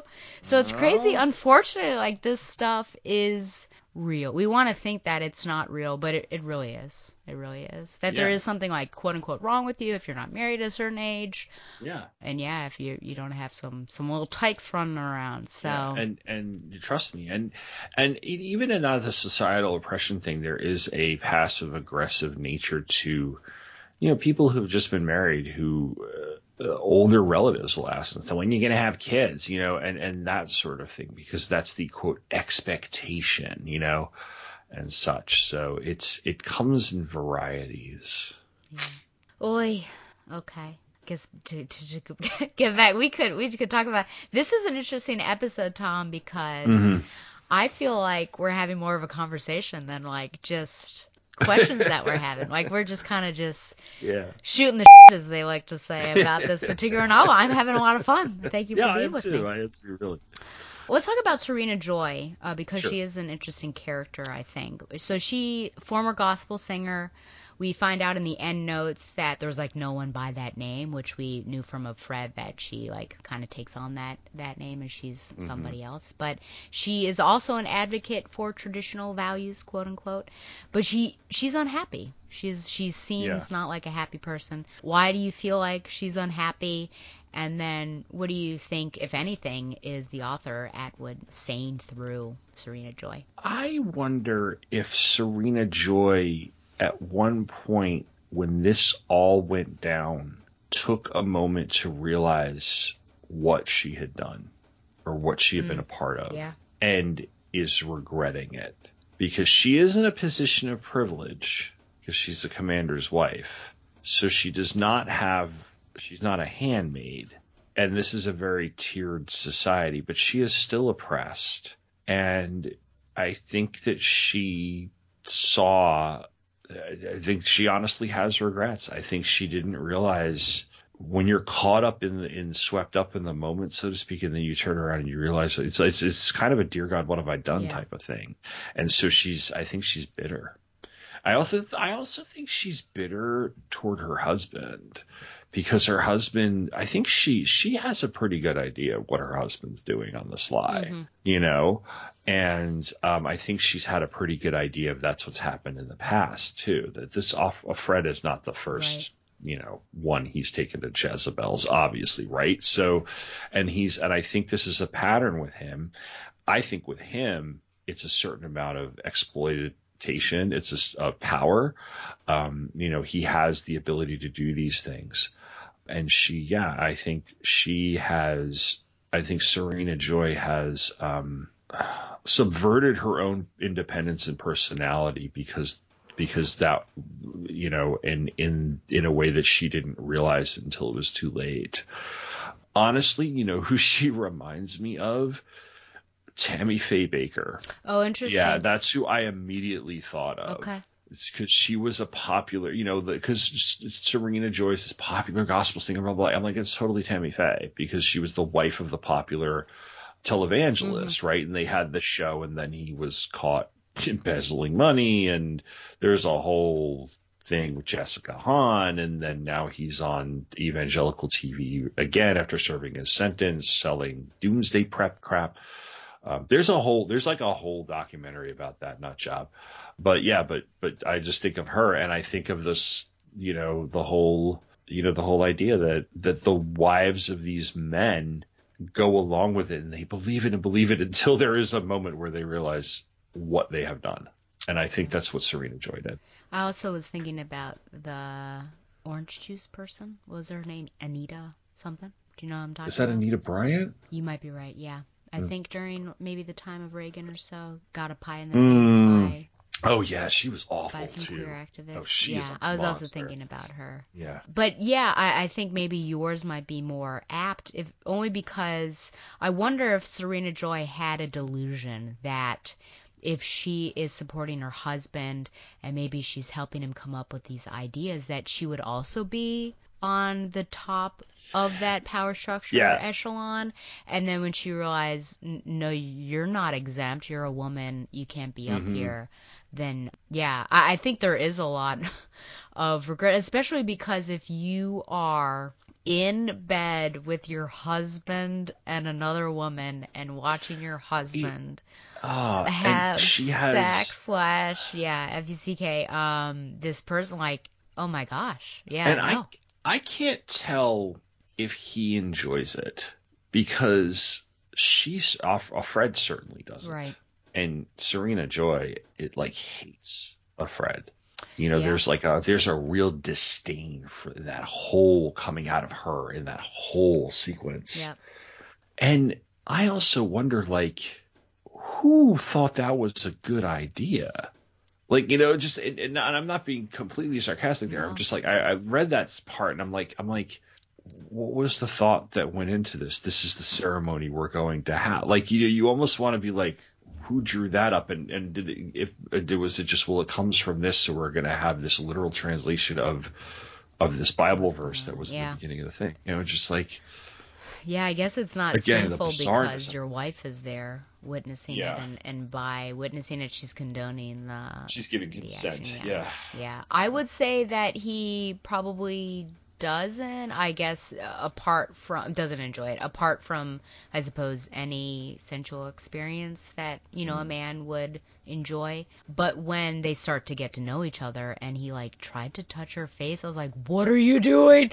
And the wife is right there, which I can't even imagine, or, you know, looked at her, but I imagine it's, disinterest. But, we do know, my plot synopsis didn't get into this, but we do know that there was a handmaid before of Fred. We learned that handmaid was also taken to Jezebel's, or it's likely. I think she has a no, but it's very likely, and that Serena Joy had done something because she found out about that, and she even says, like, he did it again, and then that handmaid kills herself. Yeah. So we do, so that's why we get into this predicament. You know, I sometimes think about gender traitors or race traitors, which technically a gender traitor in this universe is a gay person, a gay man, or a lesbian.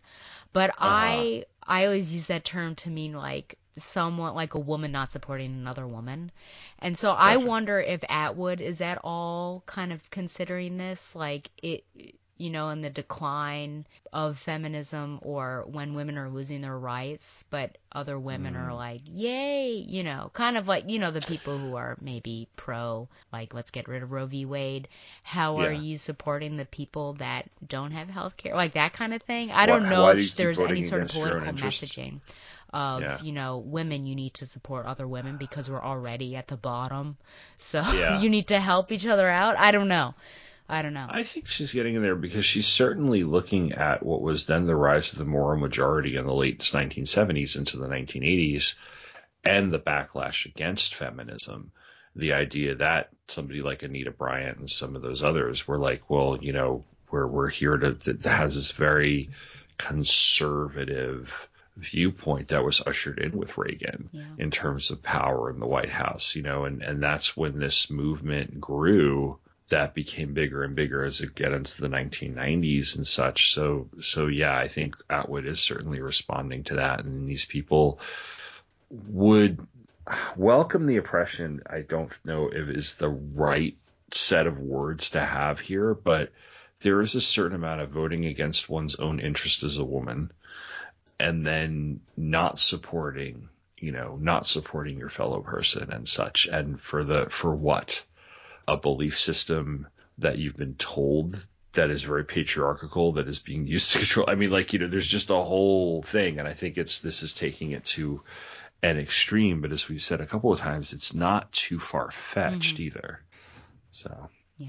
There was a question about the Canterbury Tales, which I included because I know that is a threat that is looming over us. I know that you want to bring him in there. But yeah, so this title, The Handmaid's Tale, certainly brings to mind titles from Chaucer's The Canterbury Tales.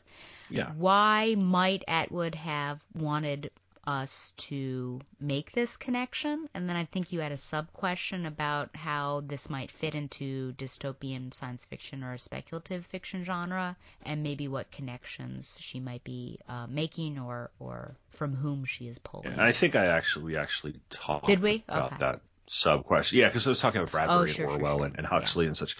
So because I started, and I'm not saying, and I'm saying it because I was like, she reads like a student of them and is taking some of those motifs and elements and saying, yes, these are pieces of the recipe of the whatever that I'm using to create this book, and doing it in a way that is like just exactly what you would want me to do with it. Right. So it's not, it's a compliment.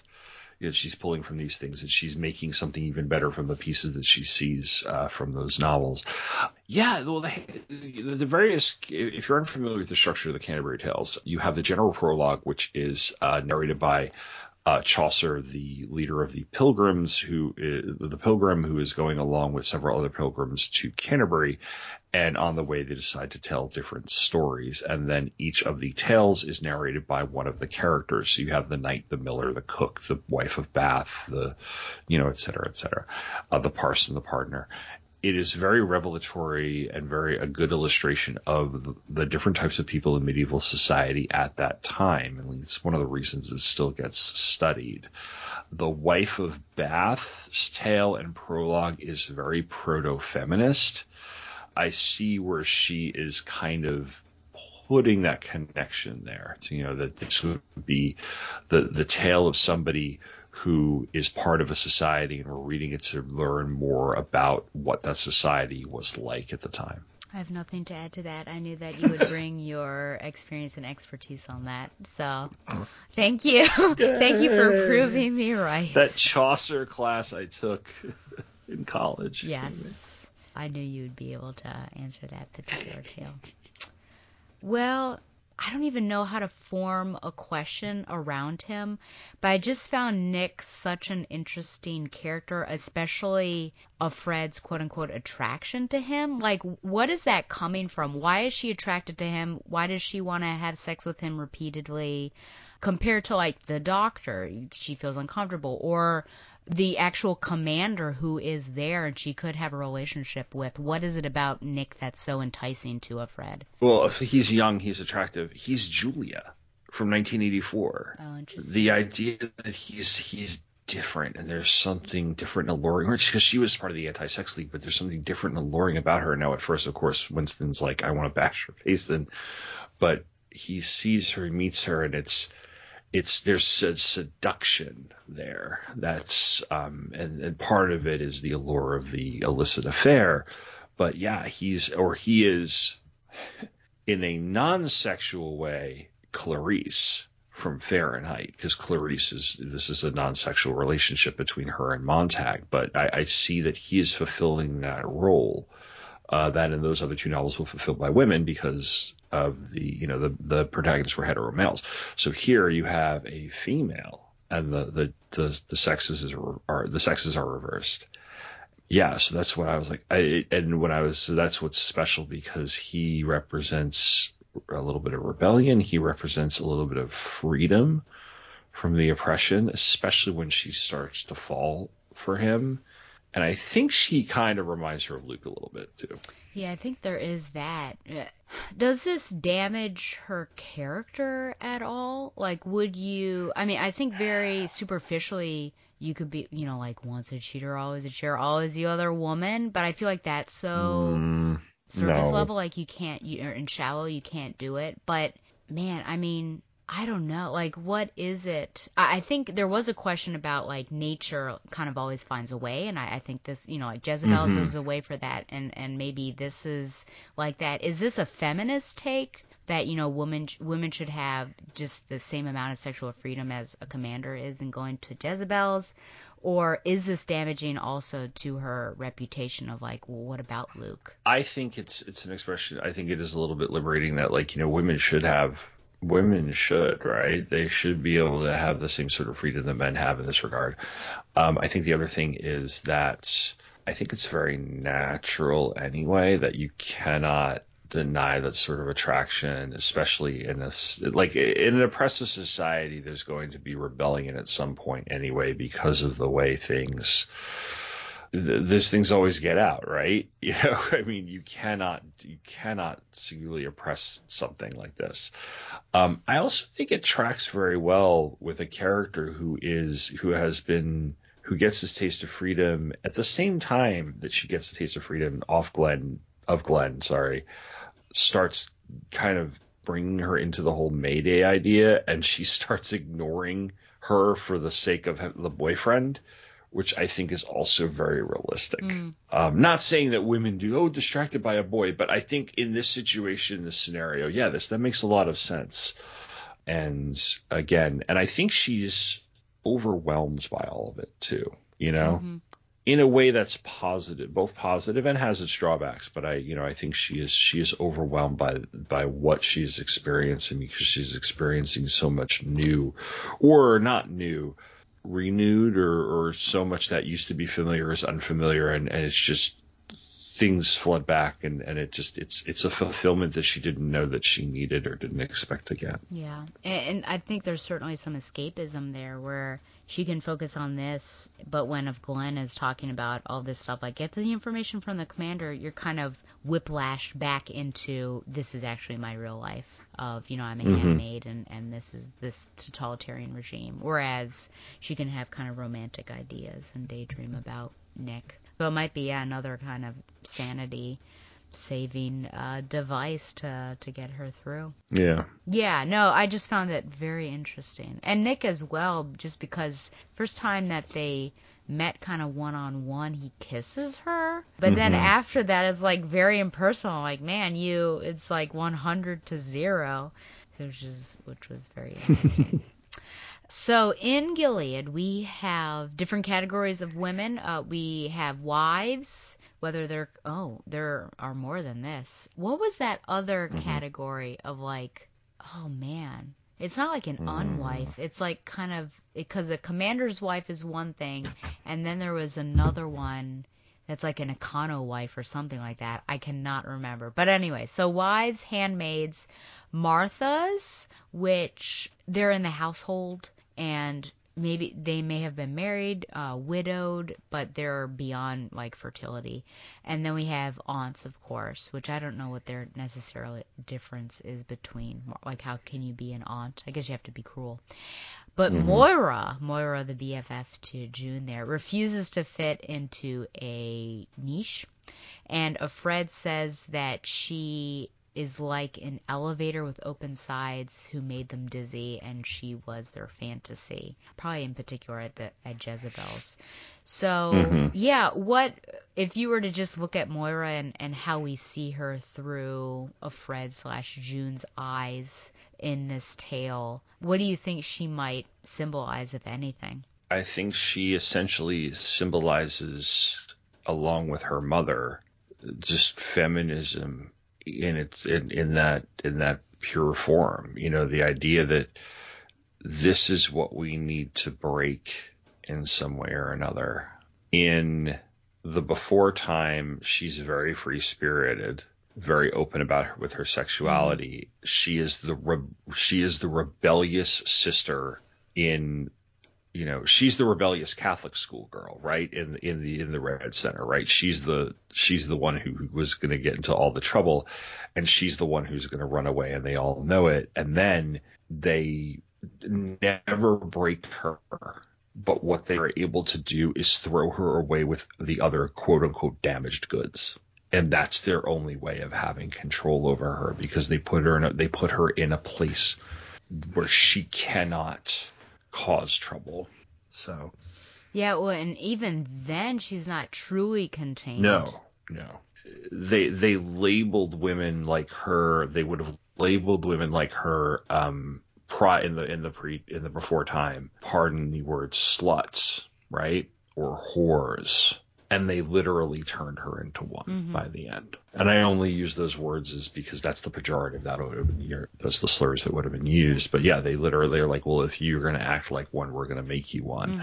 So it is, again, it's the power there. But even then, she still has power over, you know, but it's in secret too, right? Because nobody knows about Jezebel's. Right. So yeah. And she can get some information potentially. There seems to be a lot of freedom there in terms of what sort of, well, things you can wear, things you can eat or imbibe, maybe even drugs, I think. I can't remember if coke was used in this novel. I might be making that up. And then, yeah, she's a true, in terms of this universe, gender traitor. And she does mention there's, like, commanders get off on that, which, yeah, isn't that kind of the cliche, of course, men watching women make out. So she does have some freedom there. But whether or not she would actually find love, I don't know. But she was, given that choice, or, you know, the colonies. She is very, you know, between the two of them, Moira and June, she, I would say, is more similar to June's mother than June is. Because June kind of fell into maybe, you know, a standard, like a housewife mother role. And she idolized, Moira idolized June's mother. And so, I think you're right on about some of that. I never got the sense that June was rebelling against her mother by rejecting her mother's values. I think June was just very tired of her mother. You know, like, so there's like a difference that she had ended up with a traditional family because she had the daughter and everything, and she was the mom. But I didn't see that as a complete rebuke of her mother would have been when Gilead started to rise, her turning her mother in. You know, like, she still tried to run. She still had a lot of the values that her mother had. She was just tired of her mother's crap because I think she thought her mother was a narcissist or the center of attention, and just was very, very tired of hearing about all of it, which is natural, I think, too. You know? Yeah, if Moira represents feminism, you can kind of see how big or how contained it can get and stifled, and that maybe negative connotations of it, I think, or what happened, you know, if people don't like feminism, what they might do to a feminist, that kind of thing. So, I think you're right about representation there. Yeah, well, there was the twisting of the idea of feminism by a number of people patriarchal types to mean man-hating. And that's not what feminism is. Like the idea of power and control and all these things. It's like, no. Yeah. Okay. Well, I guess the end, right? Yeah, I was starting to make the end. So we have kind of two endings. I feel like the ending proper, and then we have that post. So I'll ask a couple questions about the ending overall. So first of all, the ending before the historical notes. Do you find this where June is let off? We don't know where. It's very dubious. Do you find that this is hopeless, hopeful, or just enough hope? I think there's some hope. I think it's just enough because it's an ambiguous ending, and you want to hope that she got out, and there's evidence to suggest that she did. But at the same time, you hope that beyond that getting out, that she was able to really get out and never have to go back in, versus the worry that she wasn't successful. I liked that ambiguity because it does make you wonder about, the kind of this novel being very realistic of what the hope for us is in that sense. I agree with you. I think it's just enough because of that ambiguity.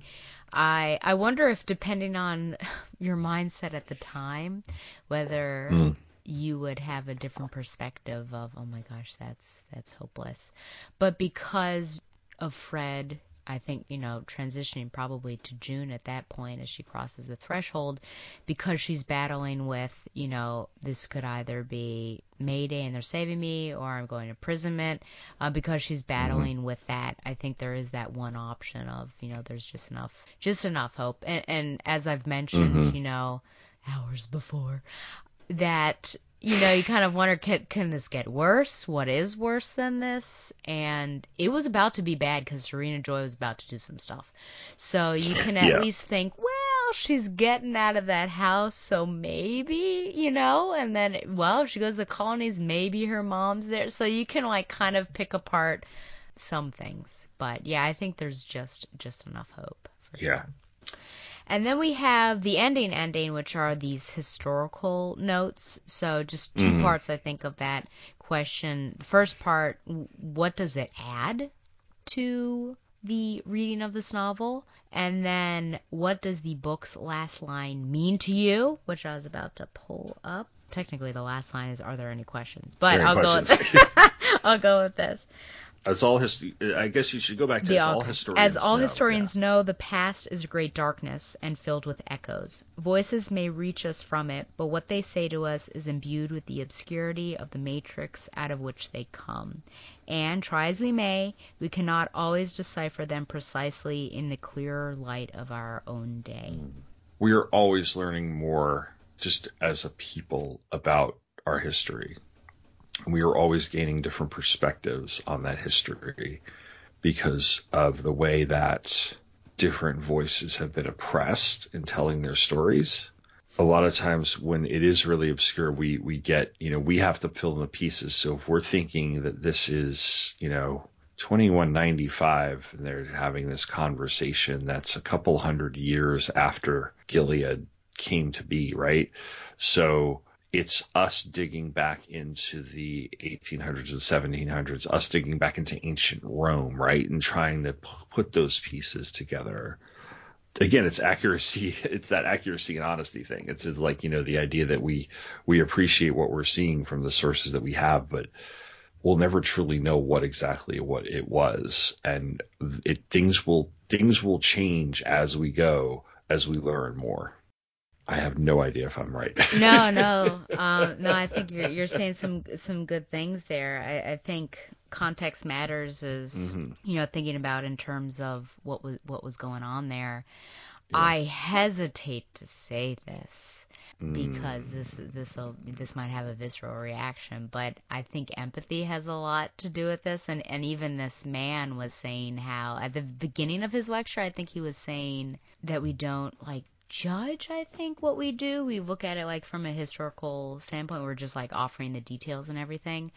And I think we can. So we're looking at this And if I think about it very logically with empathy, and I'm pulling kind of like what we did with the reader and that sort of empathy, where like we look for and try to understand why these people are doing the things they do, even though we do not condone it and we even condemn what they're doing. So if we look at this, there is an infertility problem, and the mores of the day had gotten so bad that things like needed to change. And so you're like, that, that I guess that makes sense. But the way they went about it was the worst way possible. I guess there could be a word. It was a really bad way. So I wonder if you can have any level of empathy. It's hard. It's hard. Like that's the thing about empathy is like it's really hard in certain circumstances. But if you look at it very clinically, you're like, well, I can see what's going on. And I kind of think about the Romans, because Augustus wanted to like clean up the acts. Like that was one of the purposes of the Aeneid, because it has that layer of propaganda where people were losing touch with their religion. The Moors were really bad, and so he needed to clean stuff up, put some laws in place, have this work that's written to show this great guy who's like following his father and what his father's telling him, as well as the gods and everything. So it's like, okay, was it the best way? No, absolutely not. But we can kind of see what they're doing there. Is Atwood saying that? Probably not. No, I'm inserting I wouldn't my say own so. empathy. That's what I would say. That's what the Sons of Jacob or whoever is in charge of this claims to be doing. Yeah. No. But I think a lot of it, to answer just that part of what is this last line saying, I think a lot of it, because it says about like out of the matrix of, the time period, like a lot of it does matter on the context of what that's happened, because listening of Fred's retelling of this at any other point in time would not make sense. But you have to think this is what was going on in Gilead at the time. And so, okay, this is what someone in Gilead at that time is dealing with. It's interesting. I kind of don't like it, to be honest. I don't like these endnotes in my, I'd like to hear what you have to say, or the historical notes. I like that, and I shouldn't say I like it, because it's very unsettling, because you don't know what happened to a Fred. So I guess in a way it's like, oh well, she at least made it out somewhere, but who knows what happened to her. But I just don't like someone else's voice being the end of this book. I think it should have ended with June/Fred, in my opinion. I can see either way, because I like these historical notes because I find them fascinating in the sense that like we're kind of, this is what we found, and it's not a framing device. It could have been in a sense, but she decided not to make it a framing device. But yeah, I do really like it, because I just do like the idea I do like speculating further beyond what happened, what we saw on the page. And I like the idea that she did make it out, but there's still the ambiguity of they don't know what happened to her. And they're trying to piece together, and they are trying to look at this thing objectively. They're not trying to discredit her or credit her for anything. And they're trying to figure out like, okay, what did happen? What is this? So that, I think I did appreciate that as well. But no, I mean, I could go either way. If this didn't exist, I'd be like, okay, and the novel would still be like, what happened? Yeah. That ambiguity would still be there. This, I think, shed some really cool light on it. And I was like, I just found that part fascinating. But, I'm also the comic book geek. It's right up my alley with the sort of, I'm going to explain the history of something to you type of thing from a sci-fi or comic book or something like that. So do you think that professor was wearing an onion on his belt? Which was the style at the time. In $21.95.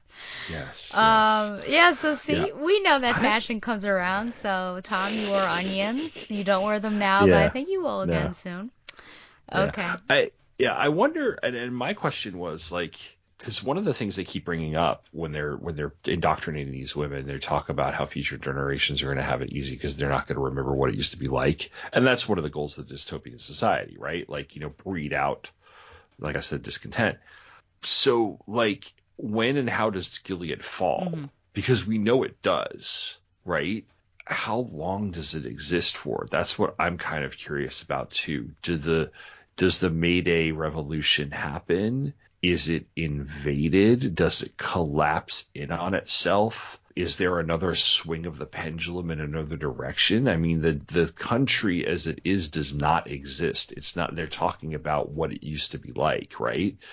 I mean, that was, I'm assuming that's what we have. Like it was an anthropological study of a civilization or a country in this case that no longer exists. So I'm like, what? How did they finally get overthrown? Yeah, I mean, I feel like it's already fraying at the seams because of Jezebel's existing. So, just history literally repeats itself, and we already see, even though they wanted to clean up the streets, we already see that the streets were never really fully clean because Jezebel's is just like, nature, it finds a way. Yeah. It's interesting because Testaments exists. So, that we know that there's a generation that did not know of the past. But I would hope, and I feel like it's the women who are the ones to start to make the break, especially the ones that don't like the ceremony, that feel really uncomfortable, being forced into this hole and feel like they have or deserve more of a voice. And so I think there needs to at least be some of the old guard still existing in order to potentially train or be insubordinate, I don't know, subversive to the newer generation. I think Mayday and Rebels have something to do it, but I think it probably has some help from the inside out. And I'm hoping that it's the women that do it. Yeah, me too. I think that's it. I mean, that is it. We could go on and on. I mean, sure, we could keep asking. Yeah. So I guess the final question is: do you feel like The Handmaid's Tale is required reading? Oh yes, I really do. I would put this in a dystopian lit unit. In fact, I'd probably swap out Brave New World because I don't necessarily like Brave New World that much. But yeah, I think because I think this is incredibly relevant and incredibly important and incredibly scary considering today's climate. How do you think you teach young men who are potentially like already erring on the side of toxic masculinity this when they may like believe in some of these values? That's tough, to be honest with you, because I've had different varieties of those types of young men. I've had the very just dumb, brutish type, right? The barbaric sort of, that sort of toxic, like almost like a stereotypical big dumb ox type who is just kind of a caveman. As bad as they are, the ones who are worse are the ones who purport themselves to be smart and will use false equivalences to counterpoint their female classmates and will often talk over them. I had a lot of those in the previous school where I taught, and it got very frustrating. And talking to the young women, they're like this in every class. And they have this sort of, you could see them tune out these boys when they started going on and on. Because I remember having a discussion about, advertising. We're talking about, standards for advertising to women and the sexism in advertising for women.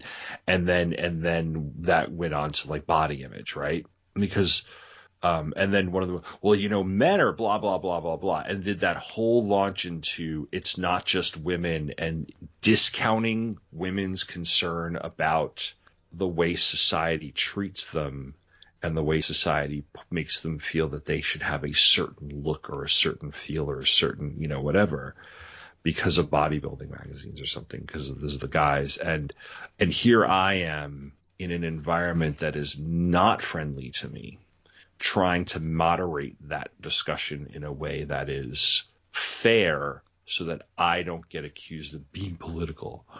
And I did as well as I could. But even after that, talking to some of the girls in the class, and they're just like, this is every class with them. And they're just like, we just kind of sit back and ignore it because there's nothing else you can do.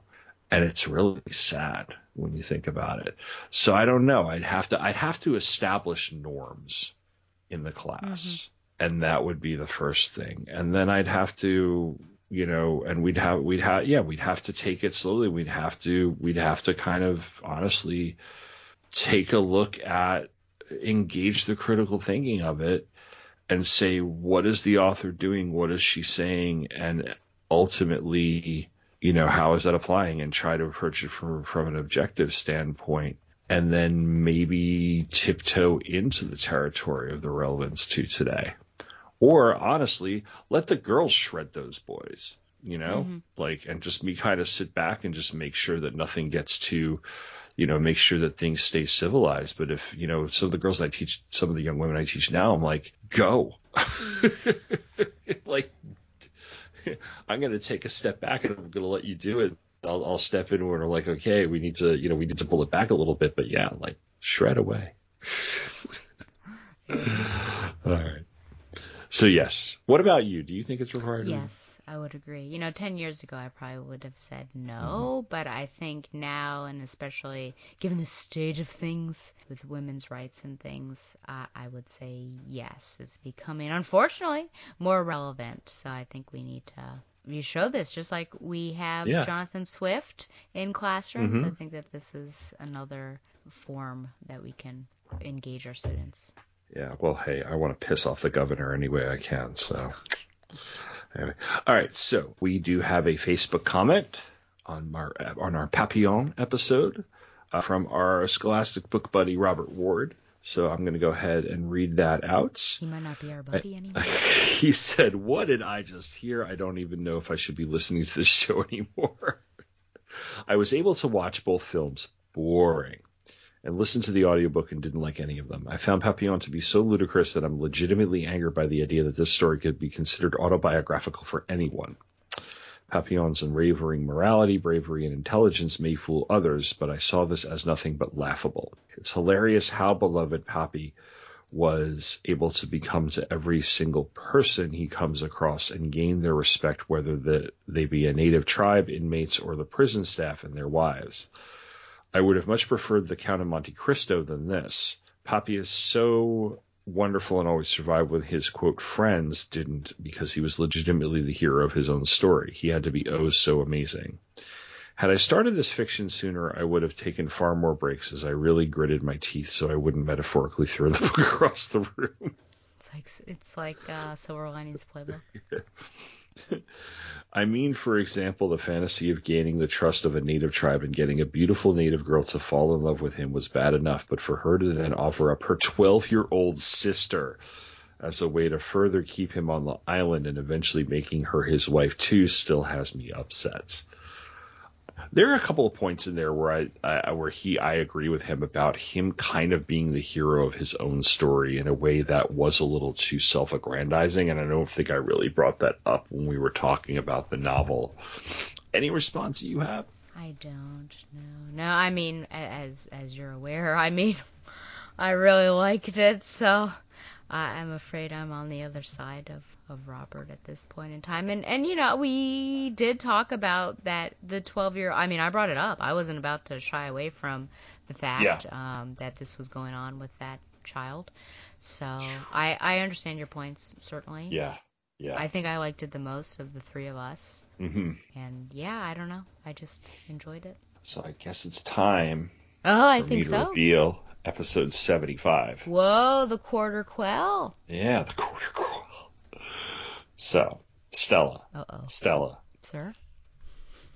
Well, is it, so it's February. Is it a romance? No. Oh I my don't think gosh. This is a romance, you Stella. take February and you're not even topically related. I don't know. We have to see that. I guess there is some sort of romance in a sense in here, Stella.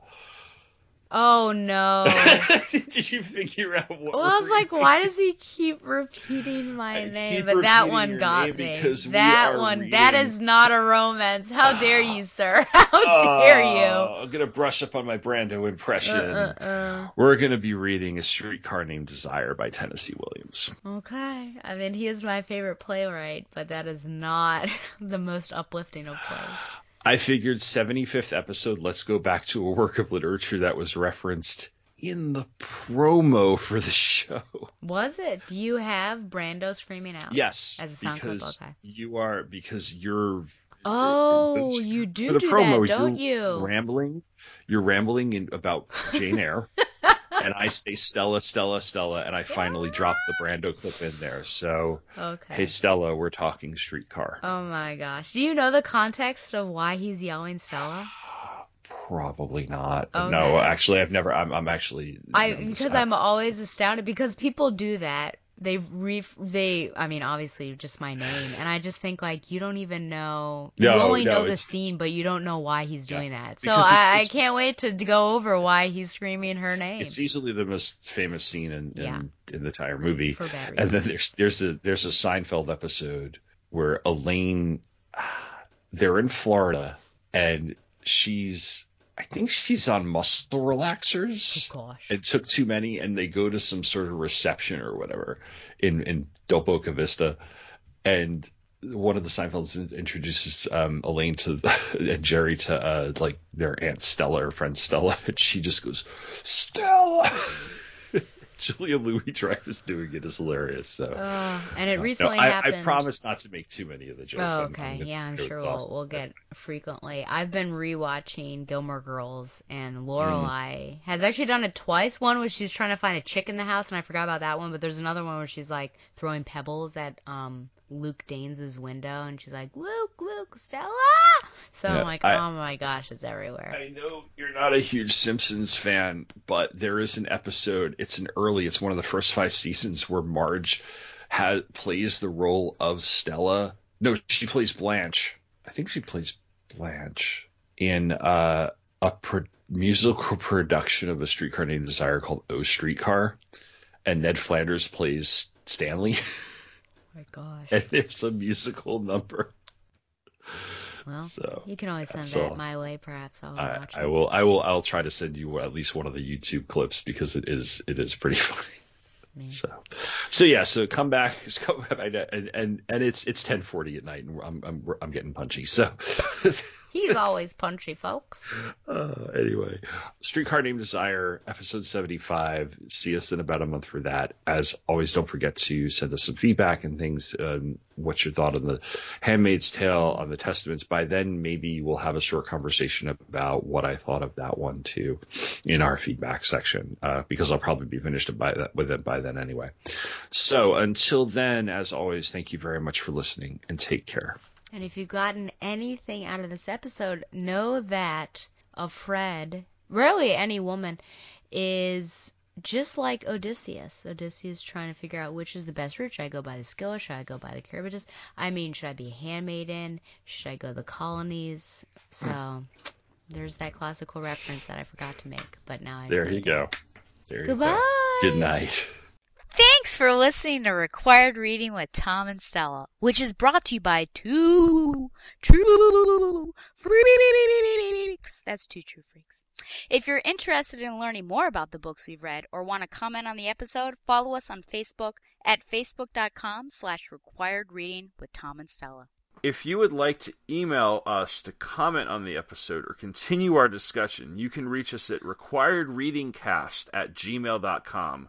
We will read every email we get on future episodes. We're looking for more visibility, so if you liked this episode or the show in general, why not leave us a review in iTunes? If you're interested in following along with the books we read, you can do that and support us at the same time. Just go to twotruefreaks.com, click the amazon.com link. Every purchase you make will go to support us and the other TTF podcasts. It costs you nothing extra, but it really helps us out. Thanks again for listening, and come back next month for our next episode.